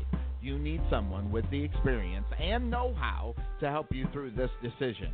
Brian Chadwick of JP and Associate Realtors has you covered. Knowing the specifics of the Rowlett and Rockwall area is his specialty. Contact Brian at 972-533-9059 or visit him on the web at brianchadwick.jphomesforsale.com. That's Brian with a Y, not an I, Chadwick.jphomesforsale.com.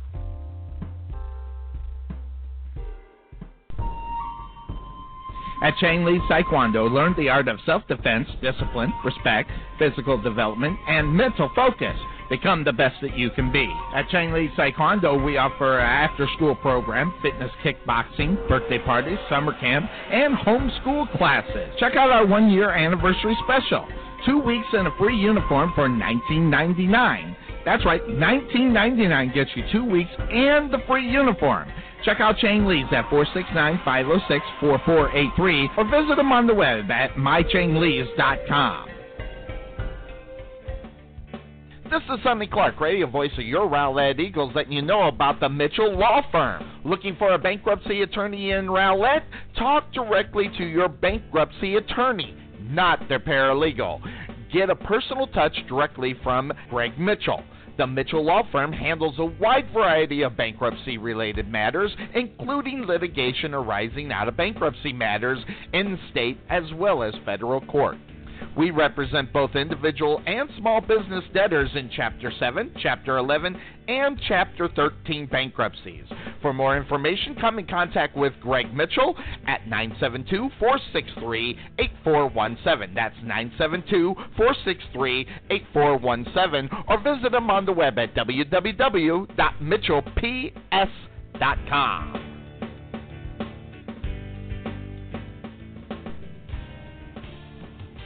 Are you in need of an electrician in the Rowlett, Rockwall, or Saxe area? What kind of electrical work needs to be done? Residential, business, or industrial? Contact Alan Bauer Electric for all of your electrical needs. It's important to have a qualified licensed electrician taking care of any electrical problems you may be having, so your loved one or customers are safe.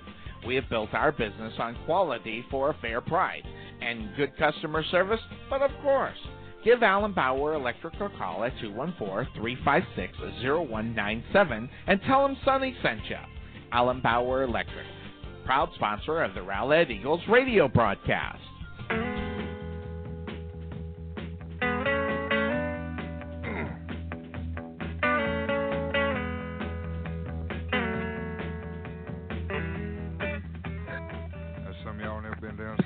All right, we are back here on the Couch Potato Sports Show. It is me, Sonny Clark, the hardest working man in sports radio, as we are here on our Sunday morning tradition. It's that being said, I'm going to go ahead and bring him on. He's been holding on very patiently as well. Let's bring him on.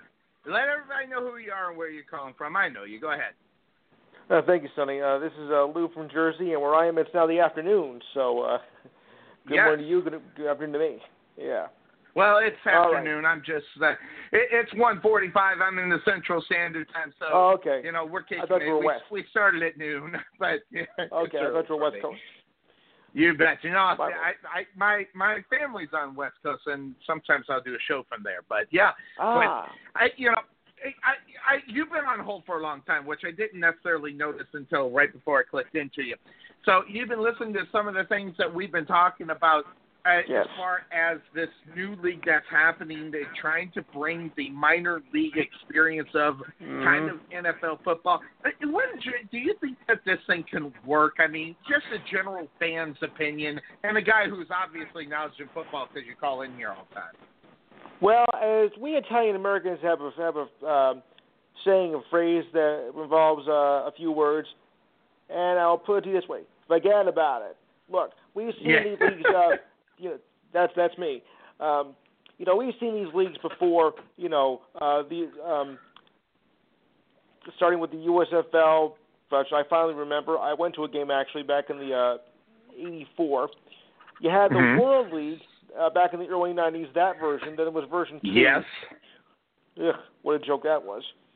Then of course you had the ever popular XFL, a complete bust, and a few other leagues. World Football League of '74, which I remember a little bit here and there. I was a toddler back then, but I still do hear of it. So why should this league be any different? It's just another league, because everybody knows no football league can ever compete with the NFL. It's just not doable. So why should this be any different? I think I agree with you, and I think also on the fact that, but the only thing, and this is because I am an admitted cheap bastard. I don't go to NFL football games. Now, with some names that I might know, if they get a team in Dallas, I've been hearing they've been fighting to try to get one. There's two more areas that are supposed to get teams. The one Dallas that they're thinking about.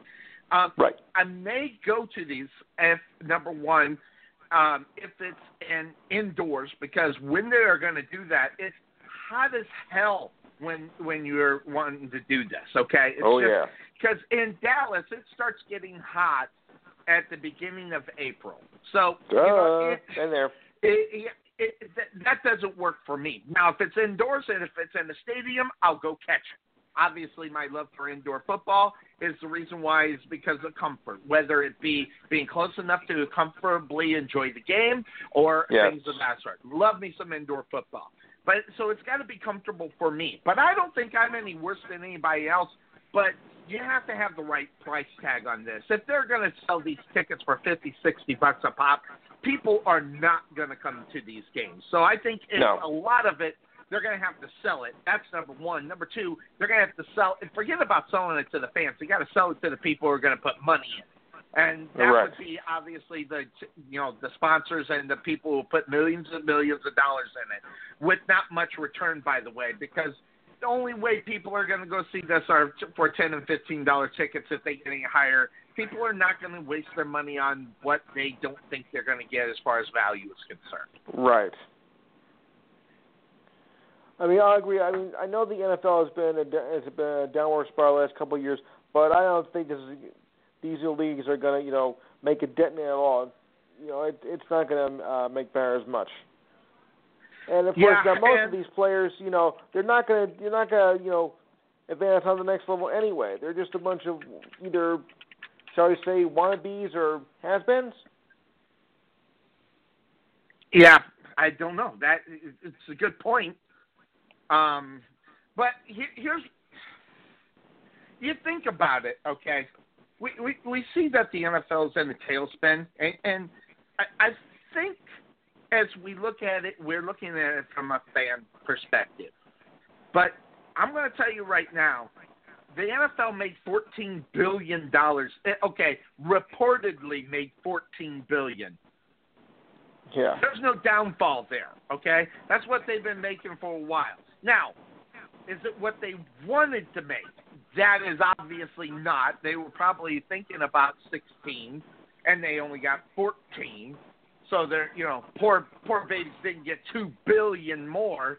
But I don't think the NFL is in much of a downfall as people are saying it, because they're still bringing in the money. They're still getting that number, $14 billion. And not only that, Roger Goodell said 7 years ago, he wants it to make it in 7 years to a $25 billion annual revenue by 2027. And not only that, he says he's got the stats to prove that it can happen. And listen, when you're talking that much money, you're talking facts. You're not talking fiction. Okay? Right. So there's something going on as far as the NFL is concerned that they think that they're going to bring in an extra $11 billion when they only made $14 billion last year. So there's something only in the $14 works. billion? And, how you live off that? Oh, yeah, exactly.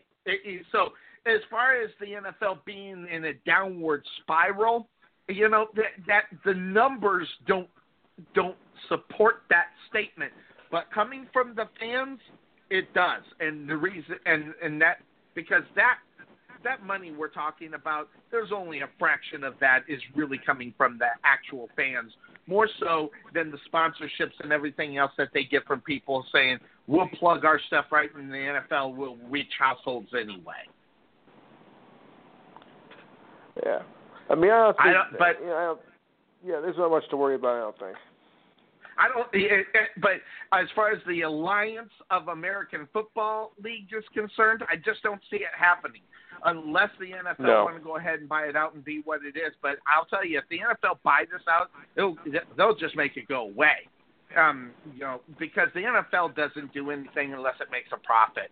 And if they can't make this a profit, they'll just get rid of it. And that's just the way, because the NFL is the money-making machine that they are for a reason. I mean, so they're sitting there making, the $14 billion, that's quite impressive, even under everything that's going on regarding the setup as far as the Colin Kaepernick and all the other things. So we haven't had you on a while, so I wanted to get your opinion about what the NFL wants to do regarding the national anthem. What is your opinion on it? They say you can sit in the locker room if you don't want to be a part of it, but if you're going to be out on the football field, you got to stand. What's your opinion on that? I mean, you've been on this show long enough. Somebody messed up someplace. I mean, you couldn't come to a full understanding of it. So, it's like the old saying, pick your poison. You want to stand out there, but you got to stand up for it. If you don't, well, then it's your choice to stay in the locker room. I mean, this could not come to a unanimous decision. It's like you're just, you got stuck, and so what do you do? I mean, maybe they should have went back to the old rule back in prior to 2009, because I remember the days when the players were not out on the field for the anthem. Yeah. Or what made them change that anyway? I mean, I didn't get the understanding on that when they finally came out for the. They're going to flag them. No, back to when. What made them change their mind? Decided to come out on the field for the anthem prior to 2008. I'm not sure. Okay. Yeah, you're gonna flag them 15 yards. You're gonna flag them 15 yards if they don't. Well, that's gonna be kind of hard to do. And the Jets CEO says he'll pay for those fines for those who don't. Yeah, that's another thing. I think it's going to be a useless flag because the simple fact of the matter is that both teams will do it. Both players from the teams will do it. And I don't know. I didn't read about the fines, whether or not they'd be fined for doing it. But this is all flags, everything I heard. So I didn't hear anything as far as the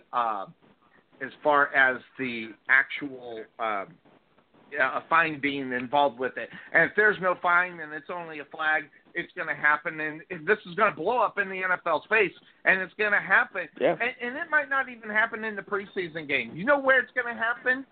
It's going to happen week number 1, the only game going on Thursday, and it will start a trend that will go through the whole year, and it will be a useless rule.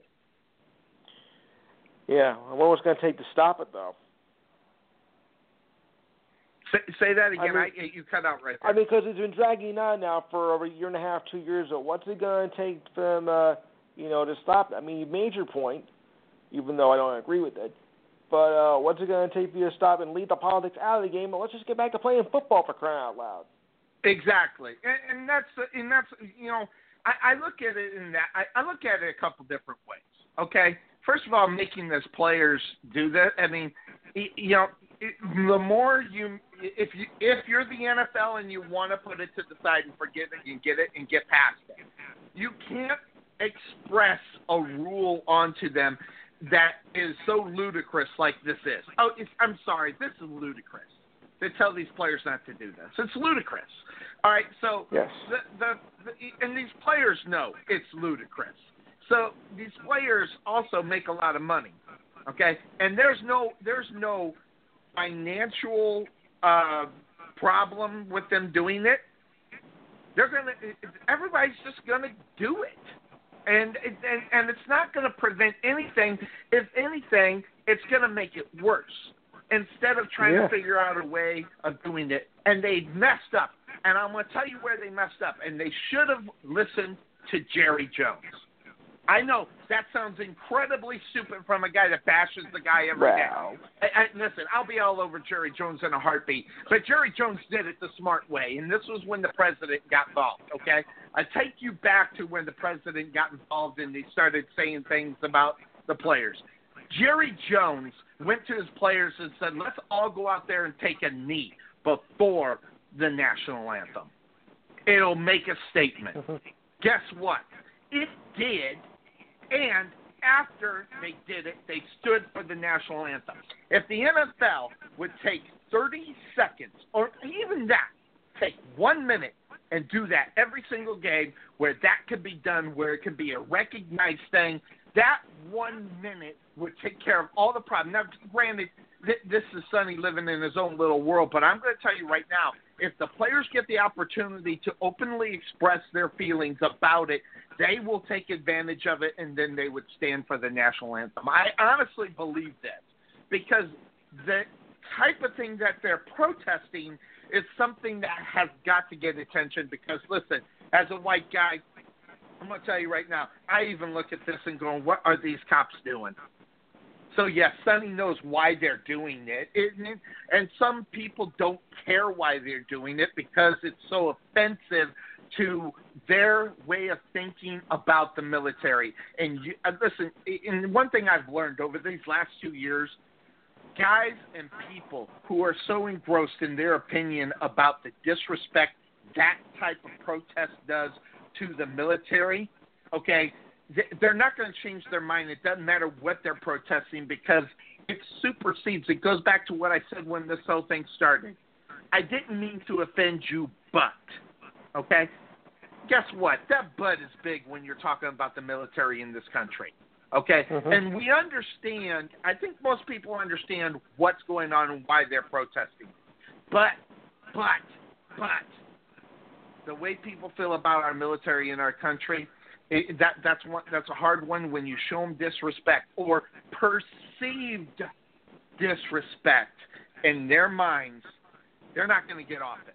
And I know that's the way people think because I've talked to many people on both sides of it, and what the people on the other side don't get is that people feel this way. They see it as a disrespect. It don't matter what they're protesting.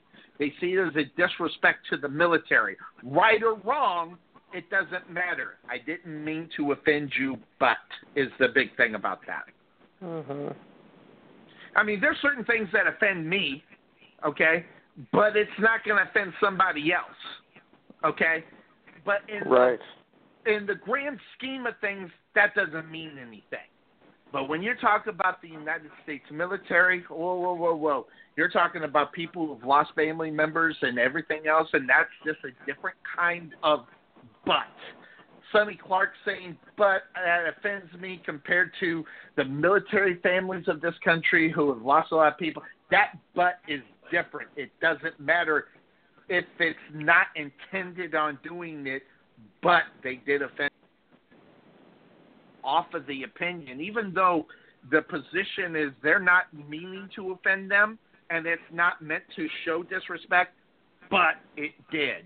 And you're just not going to get people on it, on both sides, by the way, too, for the people who think that it's not, they're not going to get off it, well, you know, we're not meaning to offend the military. So no one's going to get off each side. So people are going to stand, so this never will go away. So that's the reason why flags will be thrown on both sides, and this will be a useless flag. Yeah. So it should be interesting to see how that plays out. And I can't wait until week number 1 on a Thursday night. No question about that. Should be interesting. What else you got on your mind, my man? Well, we got a championship week, of course. We got NHL Stanley Cup Finals, NBA Finals this weekend. I've been keeping a close eye on that. Have you been keeping a close eye on the hockey and the NBA, or just one of those two? Both. Oh, so you're one that has had the door open to hockey, or I know where you're from, so you probably have some hockey love anyway, compared to most of the country that doesn't have as much hockey love as you would over there. Yes. So you're not. You're not like from one of these cities that there's no hockey near them, so no one cares kind of thing going on. More so than, yeah. I think you have to be local to love it. But I think the story about the Vegas team doing what they're doing has been able to open the door to people across the country about hockey. But my question is, I wonder, will it be enough to sustain to bring them back next year? Well, I mean, the response so far has been, beyond most expectations, except mine, of course, and a few small other people, because they got the framework all written out, and they have an experienced group of players who've been on championship teams before, and they'll put this together. So I'm not really surprised by the success at all. I mean, it's unusual, but surprised? No, not at all. I just hope that it's not a passing phase and they can sustain the popularity that they've been able to gain because of it, because that tells you something about the sport as well. Yes. I mean, now Vegas has, well, think about this now. Before this, there was never a professional sports team in Vegas, and now you're on the verge of getting 3 of them. Yes. You have the Golden Knights. You're going to have the Raiders move there. And there's one, of course, I know nobody really gives a horse's what about it, but there is a WNBA team in Vegas now. Yeah, I've heard. I know, nobody cares, but still. Yep. And listen, I'll be honest with you. By the way, I like the WNBA. I'm from an area that had it. I went to a lot of games. I'm talking about Phoenix, and they had a great WNBA game, and I went to them a lot. Phoenix Mercury's still there. Yeah, they're still there, absolutely. But here's the one thing, and this is horrible when I say it. It's just not. It's too far from me. They have the Dallas Wings now. I live in Rowlett. It's 40 miles from me. And then that's a tough get in your car and go see it. That's true. And I hate to say that. It has nothing to do with the fact that it's women. It has to do with the product is not exciting enough for me to do that and pick up and go. And I feel bad about that, because if that was an indoor football team, I'd be there. So, I don't mean it to be offensive to women when I think, but it doesn't generate enough interest for me. Now, granted, if they're slamming the ball around and playing at a rate, really the WNBA, and I've said this before, and I said it when I was over in Phoenix, is really simple. You want to learn the fundamentals of basketball? Go to a WNBA game. I'm going to tell you right now, fundamental basketball is played in the WNBA. And I, for one, can get into that. But if it takes me 45 minutes and the cheapest ticket for me to get in the door is $30, which, by the way, I can't buy that. I can't buy that. Right. Especially when I can go to an indoor football game for $15 and take the same amount of time. So, it's kind of like one of those things. And I heard the women saying they wanted to be paid as well as the men. All I can say is if you can sell that ticket, then demanding that kind of salary, you deserve it. But if you're not going to be able to sell the ticket and you have 3 girls on that team making 10 times more than anybody else on the team, and you're not selling the ticket, that'll go away really quick. So if they can figure out how to sell the ticket, I'm all for it. But I don't know if they can. Yeah, I wonder that myself.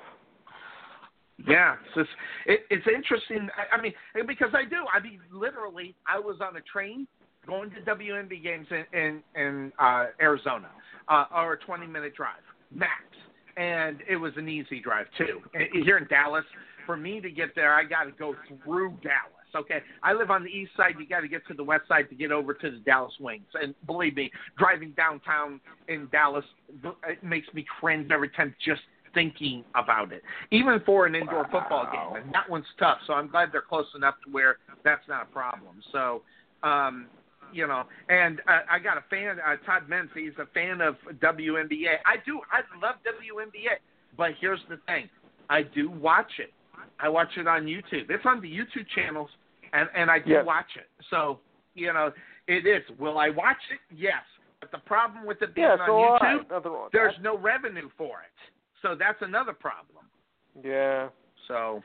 What a shame. And as much as Todd's making a statement, this is up-tempo, listen, the game has changed. I have not been so I have to admittedly tell you I have not been to a WNBA game in 7 years.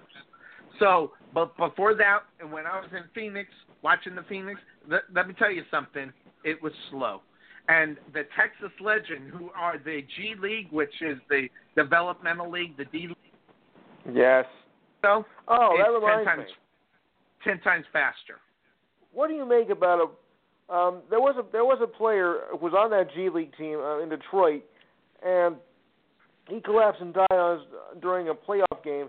And his mother is going to sue the G League, the NBA, and the Detroit Pistons over his that's claim was negligence. Look, I'm sorry that your son lost his life in the game, but I don't see how suing the league is going to help you.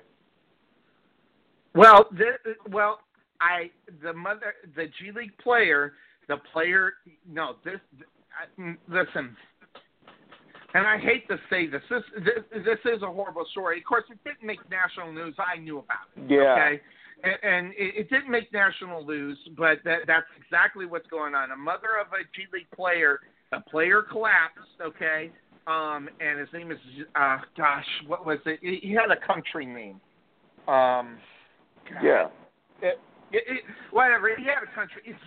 Zeke was his first name. I remember that.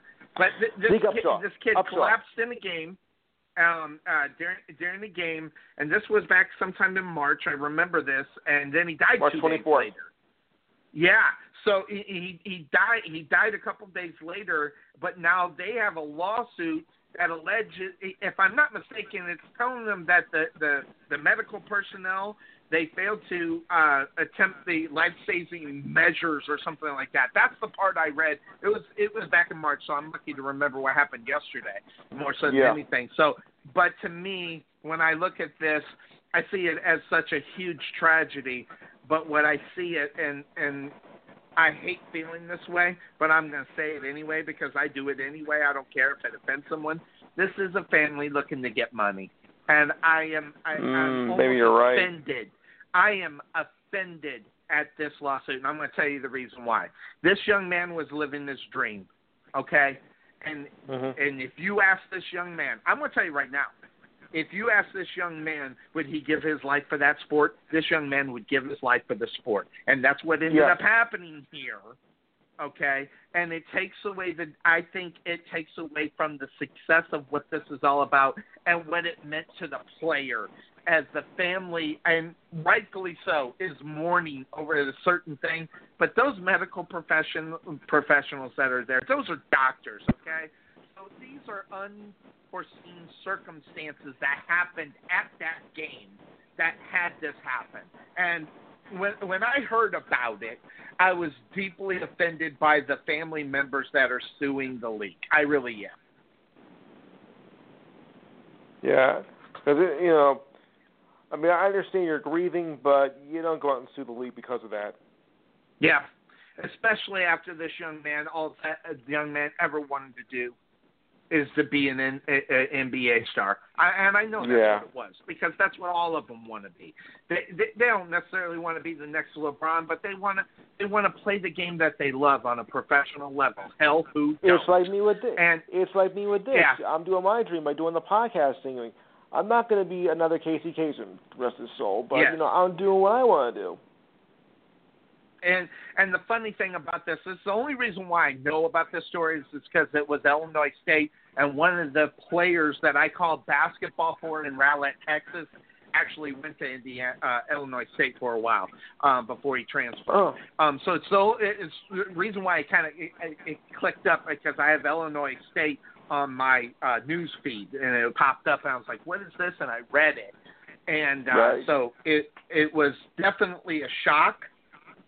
And I feel so, and I feel for the family, and I get where they're coming from. But I think going this far with it, I think is out of line. Now I don't know. Are they continuing with that? Have they backed off of this lawsuit that you know At of? last check, they're still with it. That's too bad.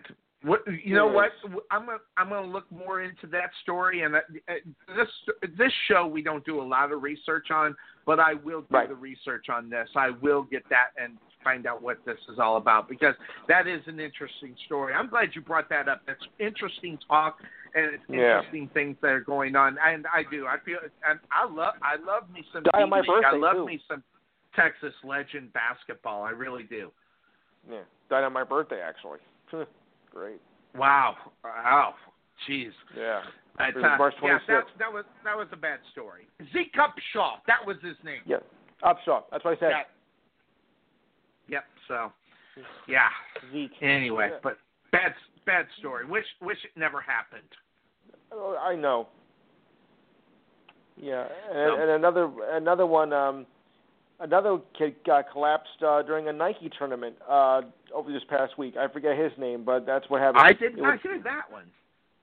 Yeah, it just happened a few days ago. It was a Nike-sponsored tournament. Wow.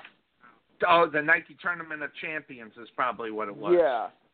Well, look, I mean, if you have that kind of a condition, should you be playing anyway? I mean, the kid suffered through seizures and whatnot. Yeah. And don't these coaches know that these kids have a problem? Listen, that kid would have signed a waiver to play. I believe it. The kid would have signed it. Listen, just because you have seizures doesn't mean that you need to be slowed down. If you want to sign that liability over, that kid would have done it. I believe it. I don't know. I just when I think about players and I think about that Nike. By the way, Nike does a great job on a lot of things. One of them would be this Nike tournament, and really in reality, the Nike in reality is the minor league for golf as well. They got the Nike tournament for the golfers for them to So Nike does a lot of great things, but obviously they're about the money. But in the reality of the sense, it puts on a show. It puts on a showcase for these young kids that want to get recognized, that want to get seen. And I know someone right now who is in that Nike Tournament of Champions as well. A couple of players that played in Rowlett are in there. So, those kind of things are to bring showcases right before the draft, and that's what you're getting there. And it's too bad that happened. I did not hear about that, though. That's a sad story. Yeah, well, it happened, I think, I got the report on Thursday. It is. It's one of those stories you never really want to hear, or never even want to ever see, on any level, regardless of what sport it is, and I think I just figured out, just as we were talking, why Sonny Clark, because I'm going to tell you right now, one of my favorite things to do around here, people don't even know, so I'm actually going to put it out there on what I do. I actually go to volleyball games on the college level and I want to tell you, and it's not because I can watch young girls play. I'm going to tell you right now, some of these young girls can knock the hell out of a volleyball that would give me brain damage for life if they spiked it and it hit me in the head. The athleticism of what volleyball. Listen, I'd watch a professional volleyball game probably before I would watch the NBA, WNBA. If there was a professional volleyball team, I'd actually go to that. I'd buy the ticket. And there's another reason why I'd buy that ticket, because that ticket wouldn't be very much. So there's a lot that I look at it. It's got to be cost effective for me to do something like that, but it also has to be. When I lived in Arizona, down in Tempe, I used to go watch the Sun Devils volleyball team. Whenever they were in town, I loved to go catch those games, and it's brilliant because it was 20 minutes away. It was a $10 bill to get into the thing. And also gymnastics. They had gymnastics at ASU. I used to go watch gymnastics, and it's really amazing what you can get for $10 in order to be entertained. Now, I am a guy who don't mind going to sporting events by myself. It doesn't hurt my feelings that no one's with me. So I really do going there. So good stuff. Anything else? What else are you on your mind? That's about it for now. I mean, I'm going to be having dinner soon anyway, so now's a good time. You got it. So wrap up. I've been looking for the show, but every time I go to the listening for Blog Talk, I can't seem to find you guys. So that's why I haven't been on much. Hold on. Before you go, are you on Facebook? Yes, I am. Do me a favor. I don't even know how to type it, but look for me, Sonny Clark. I'm the bald guy. Okay. Yeah. And it's Sonny. It's spelled Sonny. Right. And Clark, the regular spelling. And I have a CIF logo in my backdrop, and I'm the bald guy with the goatee. Send me a request, and I'll friend you. You can always see it because I always put it on I put it on mine before I put it on my Couch Potato Sports Show Facebook page. I don't even do that hardly anymore. It just one is enough. I think I'm at the age where one social media is enough. If you can't find me that way, forget it. We don't care. Right.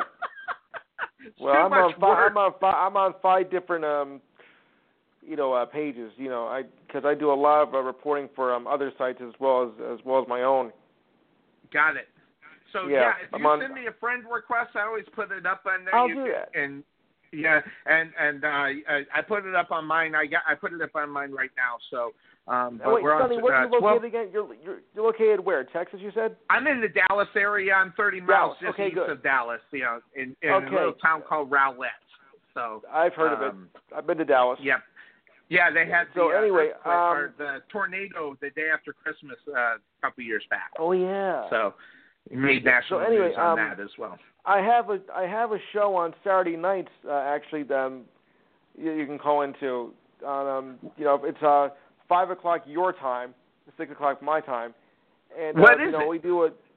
It's on Saturday nights. It's called the Enhanced Sports Show. You might. Hold on. I don't know if you've I gotta find it because I'll listen to. I love Blog Talk Radio.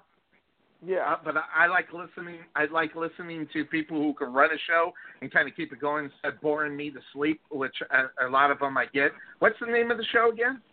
The Enhanced Sports Show. We're on 6 to 8 in the East, 5 to 7 your time.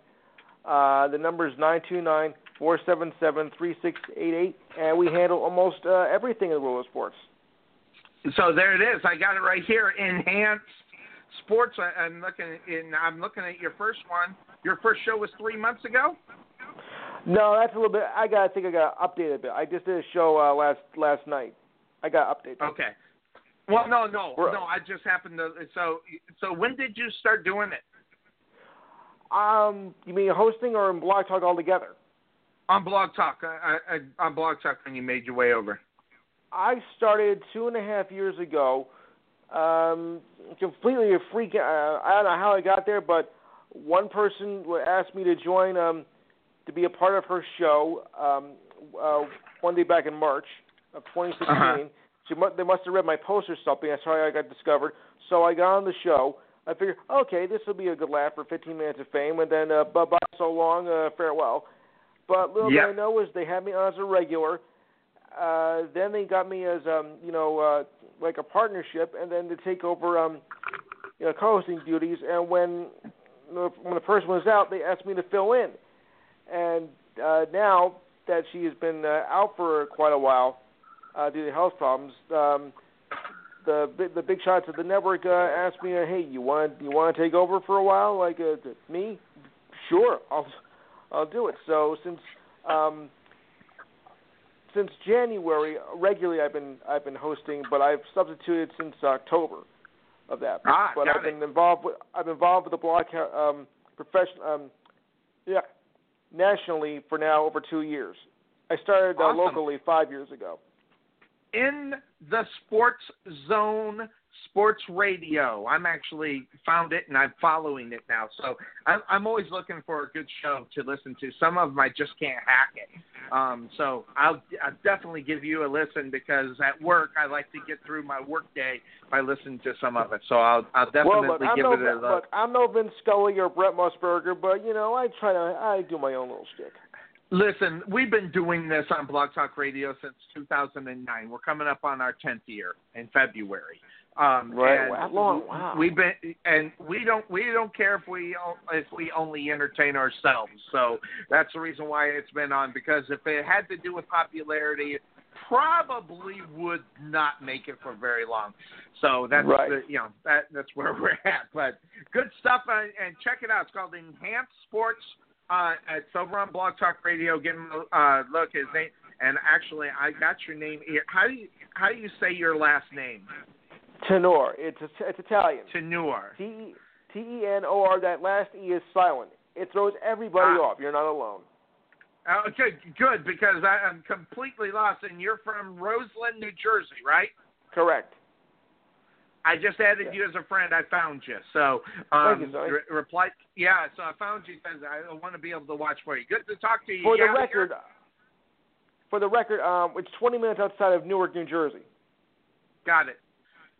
Would you happen to know a guy by the name of Lenny Melnick by any chance?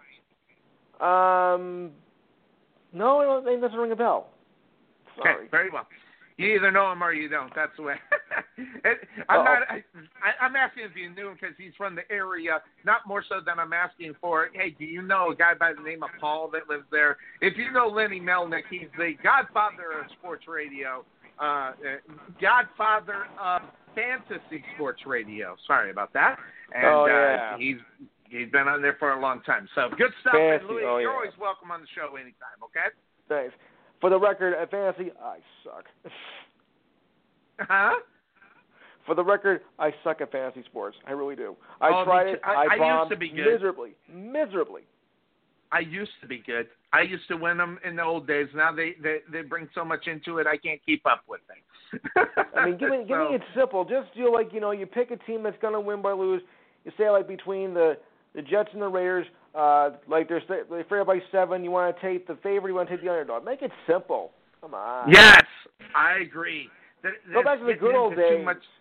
Yeah, I'm back in the days where you had to look into papers to get the stats in order to do it. So the paper. Now, what's that? Now everything's so computerized. I don't even have to think. Didn't even have to do it like that anymore. Yeah. All right, my man. Yeah, thanks a lot. Oh, I appreciate you giving us a call in. Everybody's welcome to give us a call, 347-215-7497. That's the number to get in online on the Couch Potato Sports Show. Get on over to Enhanced. I'm going to give it a listen. I didn't even realize he had one on the show, so give him a listen. Oh, thanks a lot. That way. Yeah. Because I've given up almost listening to any shows on Blog Talk Radio because there's. Yeah. I mean, listen. I don't think I'm the best by any stretch. I'm horrible, but you got to be at least. You should heard me my first time. At least as good as me. You should heard me my first time. I was a wreck. Yeah. Mine was a comedy show. It was definitely a comedy show. So, all right, my man, you have a good one. We're going to take a quick break here on the Couch Potato Sports Show, pay a couple of bills here. When we come back, we're going to get into the NFL news that's going on. We got about 30 more minutes after we come back from break. You're listening to That Being Said. It's our Sunday morning tradition. Continuing on Sunday morning, we'll be back here on the Couch Potato Sports Show. See you. This is Sonny Clark, radio voice of your Rowlett Eagles, letting you know about Perfection Body Sculpting. Are you tired of seeing those love handles? Or do you just want to change your own image of yourself for a new you? Make sure you check into Perfection Body Sculpting, located in the heart of Rowlett. A $69 consultation includes a 30-minute session of laser lipo. So start the New Year's off with a new amazing special from Perfections Body Sculpting. And remember, your goals are our highest priority. Contact 214-735-8519 or visit them on the web at www.perfectionsbodysculpt.com.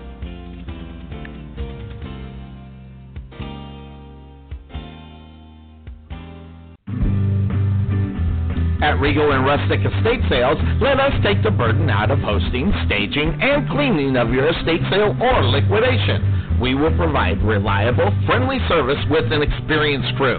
We have an excellent reputation for professionalism with exceptional customer service and knowledge. We understand that staging and drawing attention to your sale is key. Most importantly, we listen to our customers' needs and pay attention to detail. That is what separates us from other local estate sales and companies, as we truly care about your presentation, property, and belongings. That's Regal and Rustic Estate Sales. Contact Renee Sheffield at 972-861-0231 or check us out on the web at regalandrustic.com.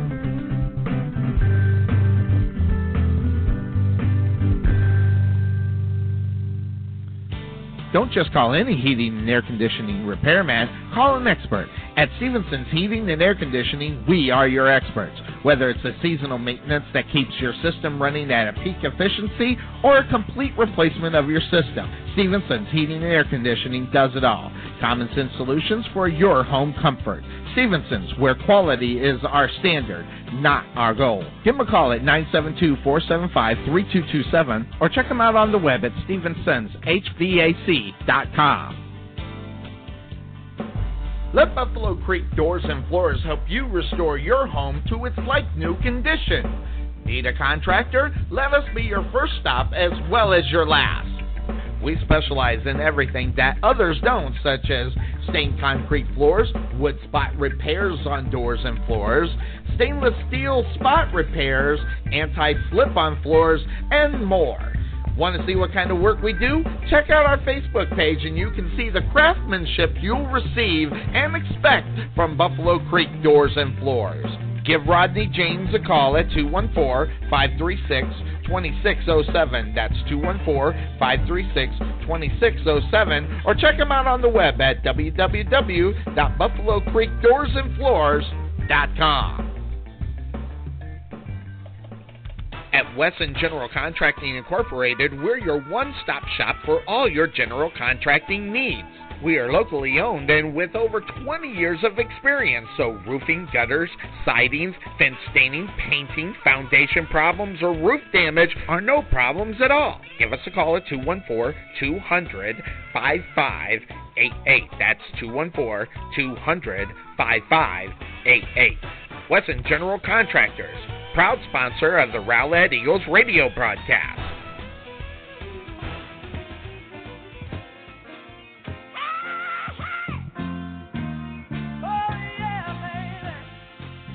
Unpleasant surprises can be annoying, but sometimes they can be devastating.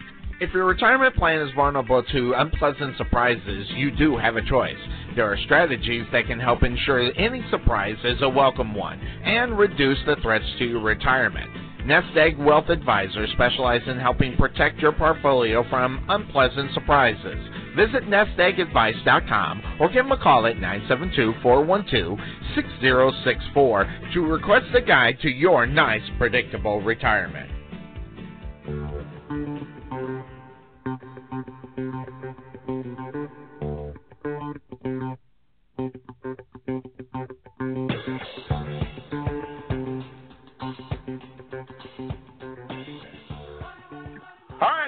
Welcome back into the Couch Potato Sports Show. It is me, Sonny Clark, the hardest working man in sports radio, as we are here on our Sunday morning tradition. It continues here into our 9th season. Good stuff. Let's take a look at some of the news that is going on in the NFL. And listen, I'm going to tell you right now, there are certain guys that you don't want to get hurt. And I say this because there is a guy for the Green Bay Packers that unfortunately did get hurt. So the question will be, how will it affect? I'm talking about Green Bay Packers linebacker Clay Matthews. He needs surgeries on his nose, after getting hit with a line drive in a charity softball game. So hopefully he can come back from this and it won't affect him. Hopefully there's no concussion syndrome. Clay Matthews getting a little bit older as well. Now, granted, we're joking a little bit here as far as that's concerned. But, boy, I'm going to tell you right now, some of these charity events, you know, these NFL players, they have to be careful. I'm going to tell you right now, I've been to some of them. We've had some down here. It started with Mike Modano. Now it was taken over by Dirk Nowitzki. It's called the Heroes softball game. Actually, this one's baseball. And they play for real, dude. They want to win. And we actually did a show live from that, and I was actually in the dugout talking to players and stuff. It was really cool. But those charity games, they get heated, and those games are about pride. Now, granted, they're not going to give 100%, 150% out there out on the football or baseball field or those charity events, but there's heated competition a lot of times when you go to one of those things. So it just depends on which one you go to and whether or not they're there. So Clay Matthews, hopefully he's okay. He got drilled with a line drive, so hopefully he is okay. That's the only thing you can do is hope that he's all right and everything is good. So look out for that as far as Clay Clay Matthews is concerned. Now, another story that's coming on in the NFL, and this a big-time story here, because this one here I think is going to affect what's going to happen out on the football field. And what I mean by that is there are certain guys that, teams are expecting stuff from. So I think the fact that Victor Bolden has been suspended for the first 4 games for the San Francisco 49ers makes a big difference. Now, granted, we're not talking about a guy that, creates huge stats, but I think he has the potential. And depending upon where things were as far as Jimmy G and him getting together and getting all set and ready to go, okay, this could be something that's big. The 49ers, I think, out of all the teams in the NFL right now, they are a team that actually, I think, and I could be wrong, have expectations of good things. And that obviously started with the leader on the offense, that's Jimmy G, the guy they got for nothing. And not only that, improved their chances to being good this next year. So the fact that Jimmy G doesn't have the opportunity for the first 4 games to develop some kind of chemistry with this young cat, I think is going to be a big, big story for the season. Now, again, this is not a guy that is going to run down the field, get you 1,000 yards and 8-9 touchdowns. This is a guy that I think is one of the guys that they depend upon for a play. We need a big play. Who can we get it to? That maybe someone's not expecting. That's what I think this guy's about. But first 4 games, regular season, violating the NFL's policy on performance-enhancing substances. So they announced that ban on Friday. He'll be eligible to participate in off-season and preseason games, and he can return to the active roster on October 1st. So Bolden, he comes out and says he, quote-unquote, unknowingly used the substance on the NFL banned list. Takes full responsibility for not verifying the ingredients of the supplement that he was taking, and he says he will be better educated in the future. I'm going to put this out here. I mean, and folks, we've been on the air for 9 years. These young guys like this, they've been living this, and them not letting the medical staff of their football team know what they're taking, I think there's a reason why if they don't. Now, that's a personal opinion, and it's a very critical way of looking at this. But I'm going to tell you right now, if I was lucky enough to be on an NFL squad, knowing what the NFL does before I put anything in my body as far as any kind of supplements, anything. Every doctor would know about it. Now, granted, I'm 51, 52 years old and want to play by the rules. I honestly believe in my mind, and this is a horrible thinking, and I know it is, but I think he didn't tell someone on purpose. I do. Not in this day and age now.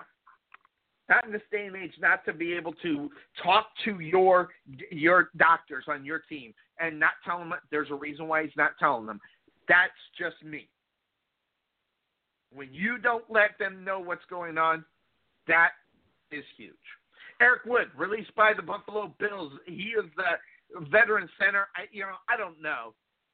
But he was diagnosed with neck injury, so they let him go. I don't know what or if they plan on taking care of this guy afterwards. For many, many years, this guy was right there at the center position for the Buffalo Bills. If you folks don't know Eric Woods, that means you don't pay attention to the offensive line.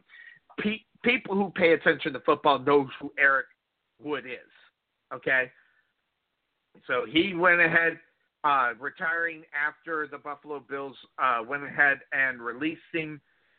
So I don't think the NFL transaction list in reality listed the Bills as reaching an quote-unquote injury settlement and then releasing Woods under the designation of termination of a vested veteran, which means that they are going to take care of him, but they will not release that in reality. But here's what they did. They had to do that before Thursday because the Bills were limited in the effect of the players' remaining bonus that would be on this hit to the salary cap. And that's the reason why they did that before Thursday. And they did that because more than $10 million in bonus money would be owed to Woods. And not only that, it would count against the team's salary. Again, I don't know how much they settled up on, and there is not anything. And I've been looking to see if there was something out there that said how much he's going to get paid in that settlement, but he didn't.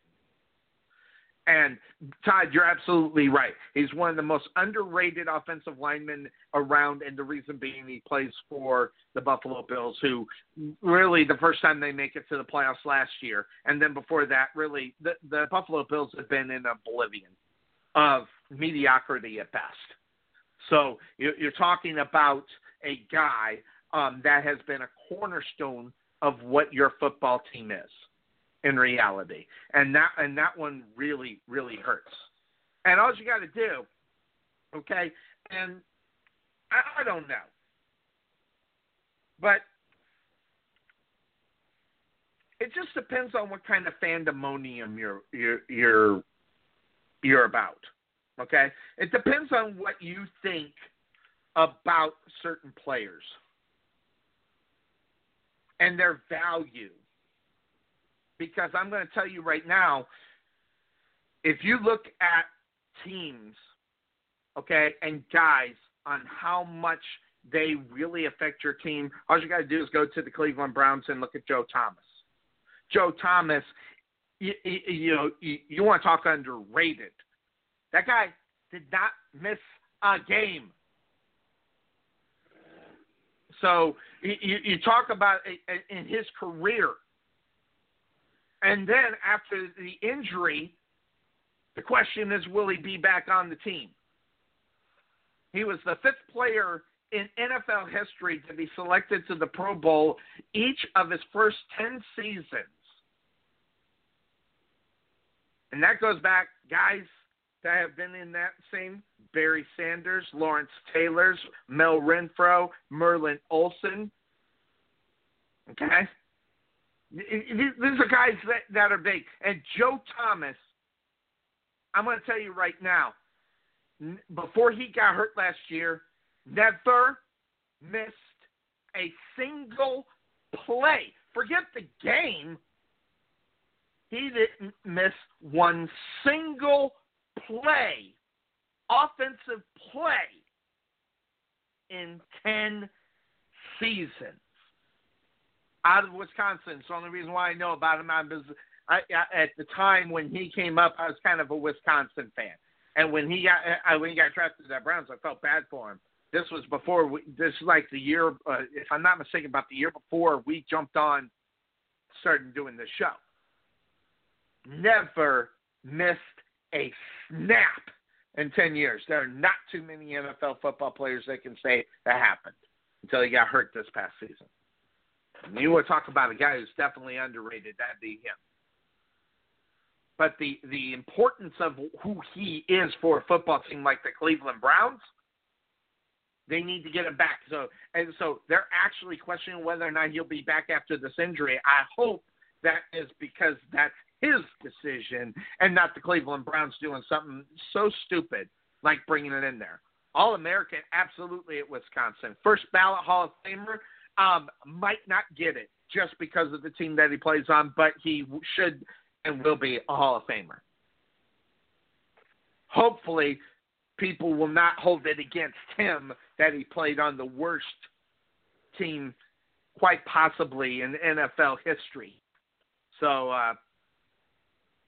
it's going to be a real big decision on what they're going to do with him. And he's probably for the Cleveland Browns. You thought the draft was important? Just the fact what they're going to do with Thomas is actually more important in reality on what they're going to do in the draft.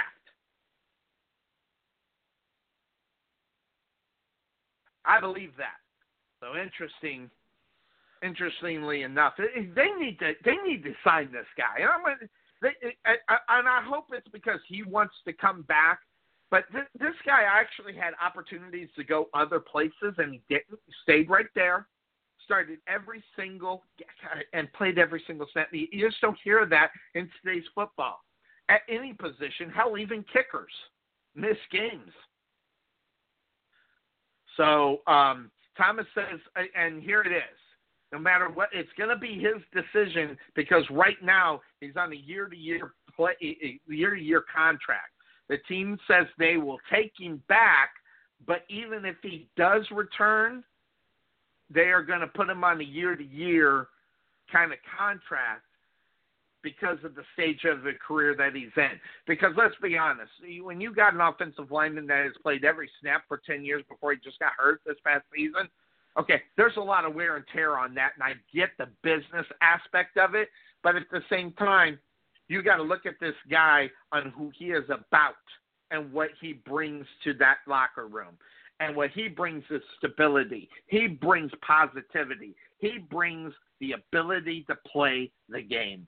And when you don't have that guy in your locker room and you're a team that, didn't win a game, you need this guy. So, and just to be honest, when you look at it, after that injury, the backups, okay, the backups who took over for him, Coleman, he did the best he could, couldn't get the job done. Drango couldn't get the job done week-to-week basis. So, these guys couldn't even carry a guy's 10-year veteranship's job to even play. Now they got Treader, they got Zettler, they also had Ditano. So, they're worse players. I think they need to keep him. I think they need to pay him for his loyalty as well. The NFL does it all the time, and they just didn't do it. Question. This is a big one for anybody who's – if you're a Denver Bronco fan, I know I got one online listening right now. I wonder, does it matter that Peyton Manning stopped off at practice? And maybe it's me. And I get it. I know. First of all, I know who Peyton Manning is. I know who Peyton Manning is. How does Peyton Manning stopping by a Broncos practice to do some on the field workouts to try to simplify and the Broncos are trying to quote unquote symbolize the offense for their football. You're in trouble, guys. And this is actually the most underrated story that has not been talked about this week. Peyton Manning having to stop by and simplify an offense.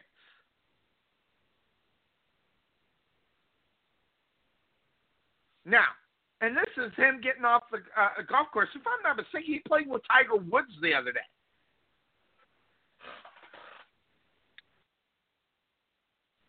Sorry, I had to cough there. This is a big story. And if you're a Bronco fan, you got to be worried. So, Todd, I'm telling you right now, you need to be worried right now because you have a former player coming to simplify your offense. I'm telling you right now, this is not good for the Denver Broncos because they're playing in such a crazy division of football with talent. So I am just completely and utterly confused. So anyway, Todd, you better watch out. I think you got something to actually worry about. I really do. I think there's something that you're going to have to say at your quarterback position. Yeah, there it is. You worried before then, but yeah, you have. The Oakland Raiders, you got that guy. You have Rivers to worry about, and say whatever you want. That young cat coming out of Kansas City, he's going to be good. That kid from Texas, I forget his name. You got to worry about him. You got 3 other teams in your division that have quarterbacks. And you, as the Denver Broncos, have got to get Peyton Manning in. And I'm sorry, to me, with no disrespect to Peyton Manning, this is a rah-rah thing. And really, they don't need rah-rah. They need someone to go out there. Yeah, Mahomes, thank you. Patrick Mahomes. They don't need a rah-rah. You know what they need? They need a guy to play quarterback who don't need to be rah-rah'd. And when your team at the quarterback position needs to be rah-rah'd, I haven't looked at this. We're going to do the breakdown of our divisions right here on this show. But I'm going to tell you right now, as of right now, just that thing alone tells me where I'm going to pick the Denver Broncos, and Todd ain't going to be happy. The Denver Broncos are in a lot of trouble if you have to bring in Peyton Manning to give you a rah-rah speech and or simplify an offense. Case Keenum, this guy had a good year last year. Why can't he just bring his own thing in? Why do they have to bring in a rah-rah? Because they think it will help. And frankly, when a team thinks that a rah-rah session will help your team, they're in trouble. Huge trouble, and I'm worried about them.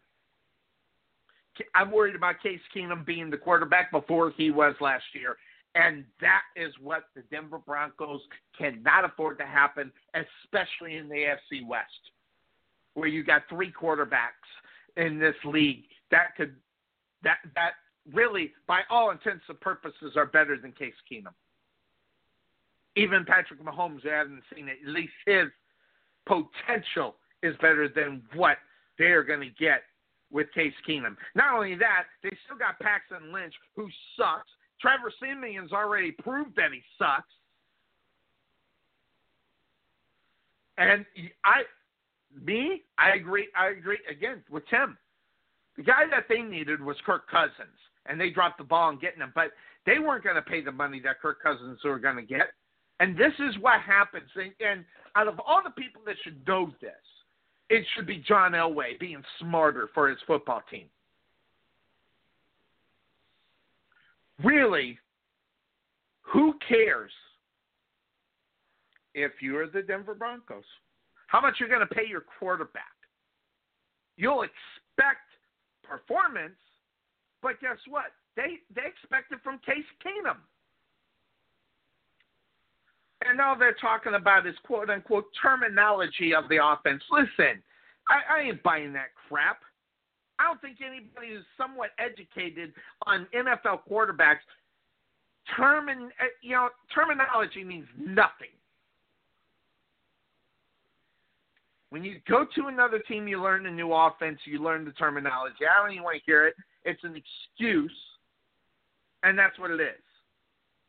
And out of all the people, just as I was going to say it, out of all the people, Tim said it, out of all the people that should be able to find a quarterback, John Elway kind of sucks at trying to find one. Unless he's going to get Peyton Manning. But as far as finding out young talent, listen, they're in a lot of trouble. And out of all the quarterbacks that were available, I didn't even think Case Keenum should be in the running there. There are other teams that I think that might have been able to use Case Keenum, but what the Denver Broncos are expecting them to do is take them to the playoffs and maybe get to the AFC Championship game. Not. And it doesn't help that you have Paxton Lynch and Trevor Siemian behind him. So, should be really interesting. I honestly believe that the Denver Broncos are going to finish last as of right now. I'm going to break it all down, but, an uneducated Sonny Clark on this football team right now, I have him last in this division.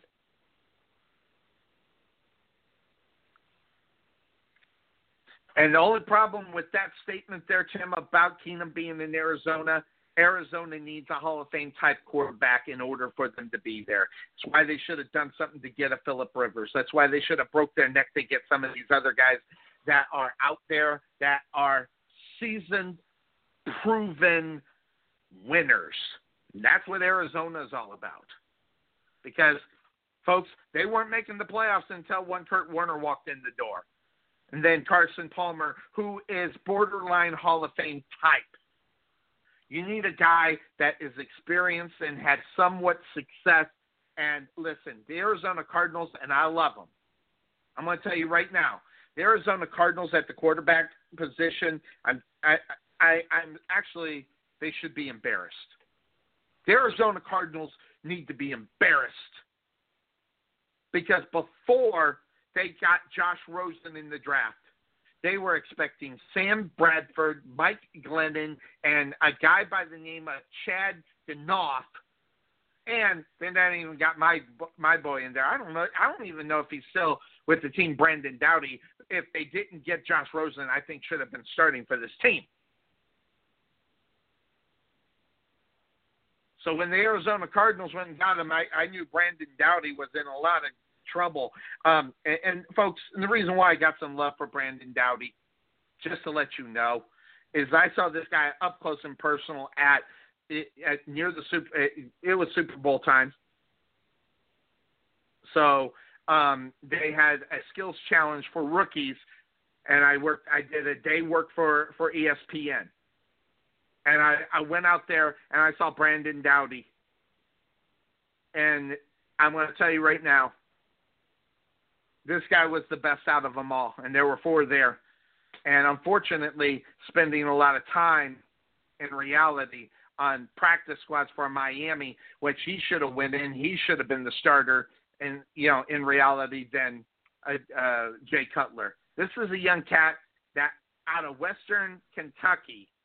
Okay, granted, not the big school, but he's got an arm that's unbelievable. Not only that, he's very, very accurate deep down the field. But could not get past the fact of what they got going on down there. You get Jay Cutler, and he's replacing their franchise quarterback.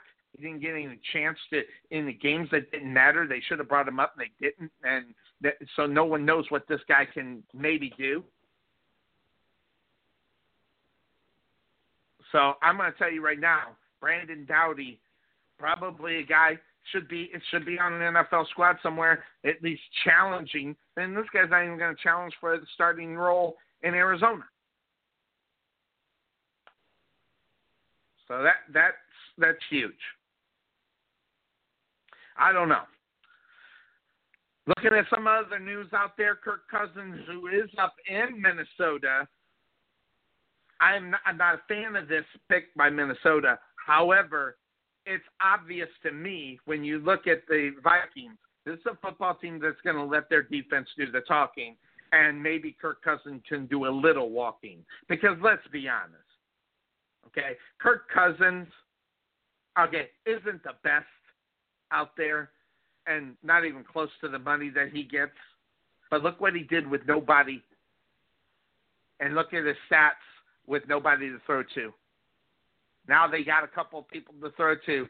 But this is one of those cases, and I talked about it a couple of weeks ago.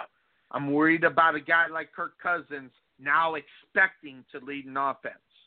Because when you were looking at Washington and you've seen the personnel, the expectations couldn't have been high. Now when you go to Minnesota and what they are doing, the expectations become high. So that's going to be huge, huge stuff. So watch out for that. That one's going to be huge. So, police drop charges against that Cardinals rookie. Kirk, listen. Arizona Cardinals have got a lot of problems anyway, but the last thing they needed was their second-round draft pick, Christian Kirk, getting arrested for disorderly conduct and property damage. Okay? It's the last thing the Arizona Cardinals got a lot to worry about. This is one of the last things they need to worry about is some kid coming out and doing whatever. By the way, here's what I'm going to tell you. And this is what I know. I'm not speculating. When you get pulled over or you have an encounter with a Scottsdale Police Department, you better not be drunk. And if you are drunk, you better figure out very quickly about respect. And I'll leave it at that. I'll say it. In other words, the next police meeting could come from Scottsdale. Anyway, some stuff over there as far as that's concerned. Brandon Marshall signs with the Seahawks. I don't know. 34 years old on the wrong side of 40? Who knows? San Diego. They got some stuff. Phillip Rivers wants Antonio Gates back. Too many knee injuries. I don't think management's going to fall for it, but Rivers is asking, let's bring him on. Let's bring him on. He can't be any worse than anybody else. Huge, huge stuff. Terrell Owens is in the news for possibly making a comeback at 44 years old. Okay? And we have a soundbite, okay? And if you listen to the show, you know Sonny Clark. Talent-wise, I love me some Terrell Owens. Hey, can we talk? But we got to talk here. Terrell Owens is 44 years old. Okay, if he couldn't make it on the Allen Wranglers, okay, and without being an idiot or being stupid, how the hell do you expect him to be a guy at the NFL and he wants to make a comeback after the Hall of Fame? I mean, come on. And you expect to be good? Blasphemy! The blasphemy! Yes. It's blasphemy. Terrell Owens has no chance. Listen. If Colin Kaepernick can't get on a football team, what makes you think? In my best Stephen A. Smith, what makes you think that you could go out and be productive as a wide receiver in the National Football League? All I gotta say, in reality, to that kind of statement, blasphemy! The blasphemy! It's blasphemy. Anyway, I didn't think I'd make it 3 hours on the show today. I don't know. Right after the games, I stayed up for an hour, went to sleep, woke up at 9 o'clock. I got 10 hours of sleep, and I'm feeling good. But that's going to do it for us today on the Couch Potato Sports Show. 3 hours. Join us next week as my Wookiee is back. Not rookie. My Wookiee is back. Cuervo will join us next week on the Couch Potato Sports Show. It is that being said. Thanks, everybody, for joining us. We'll catch you next time. And be ready for it because Cuervo is going to come hot and heavy and bring and he's going to bring it. That's just what he does. So, everybody, we're out here, everybody. Take care. Bye-bye.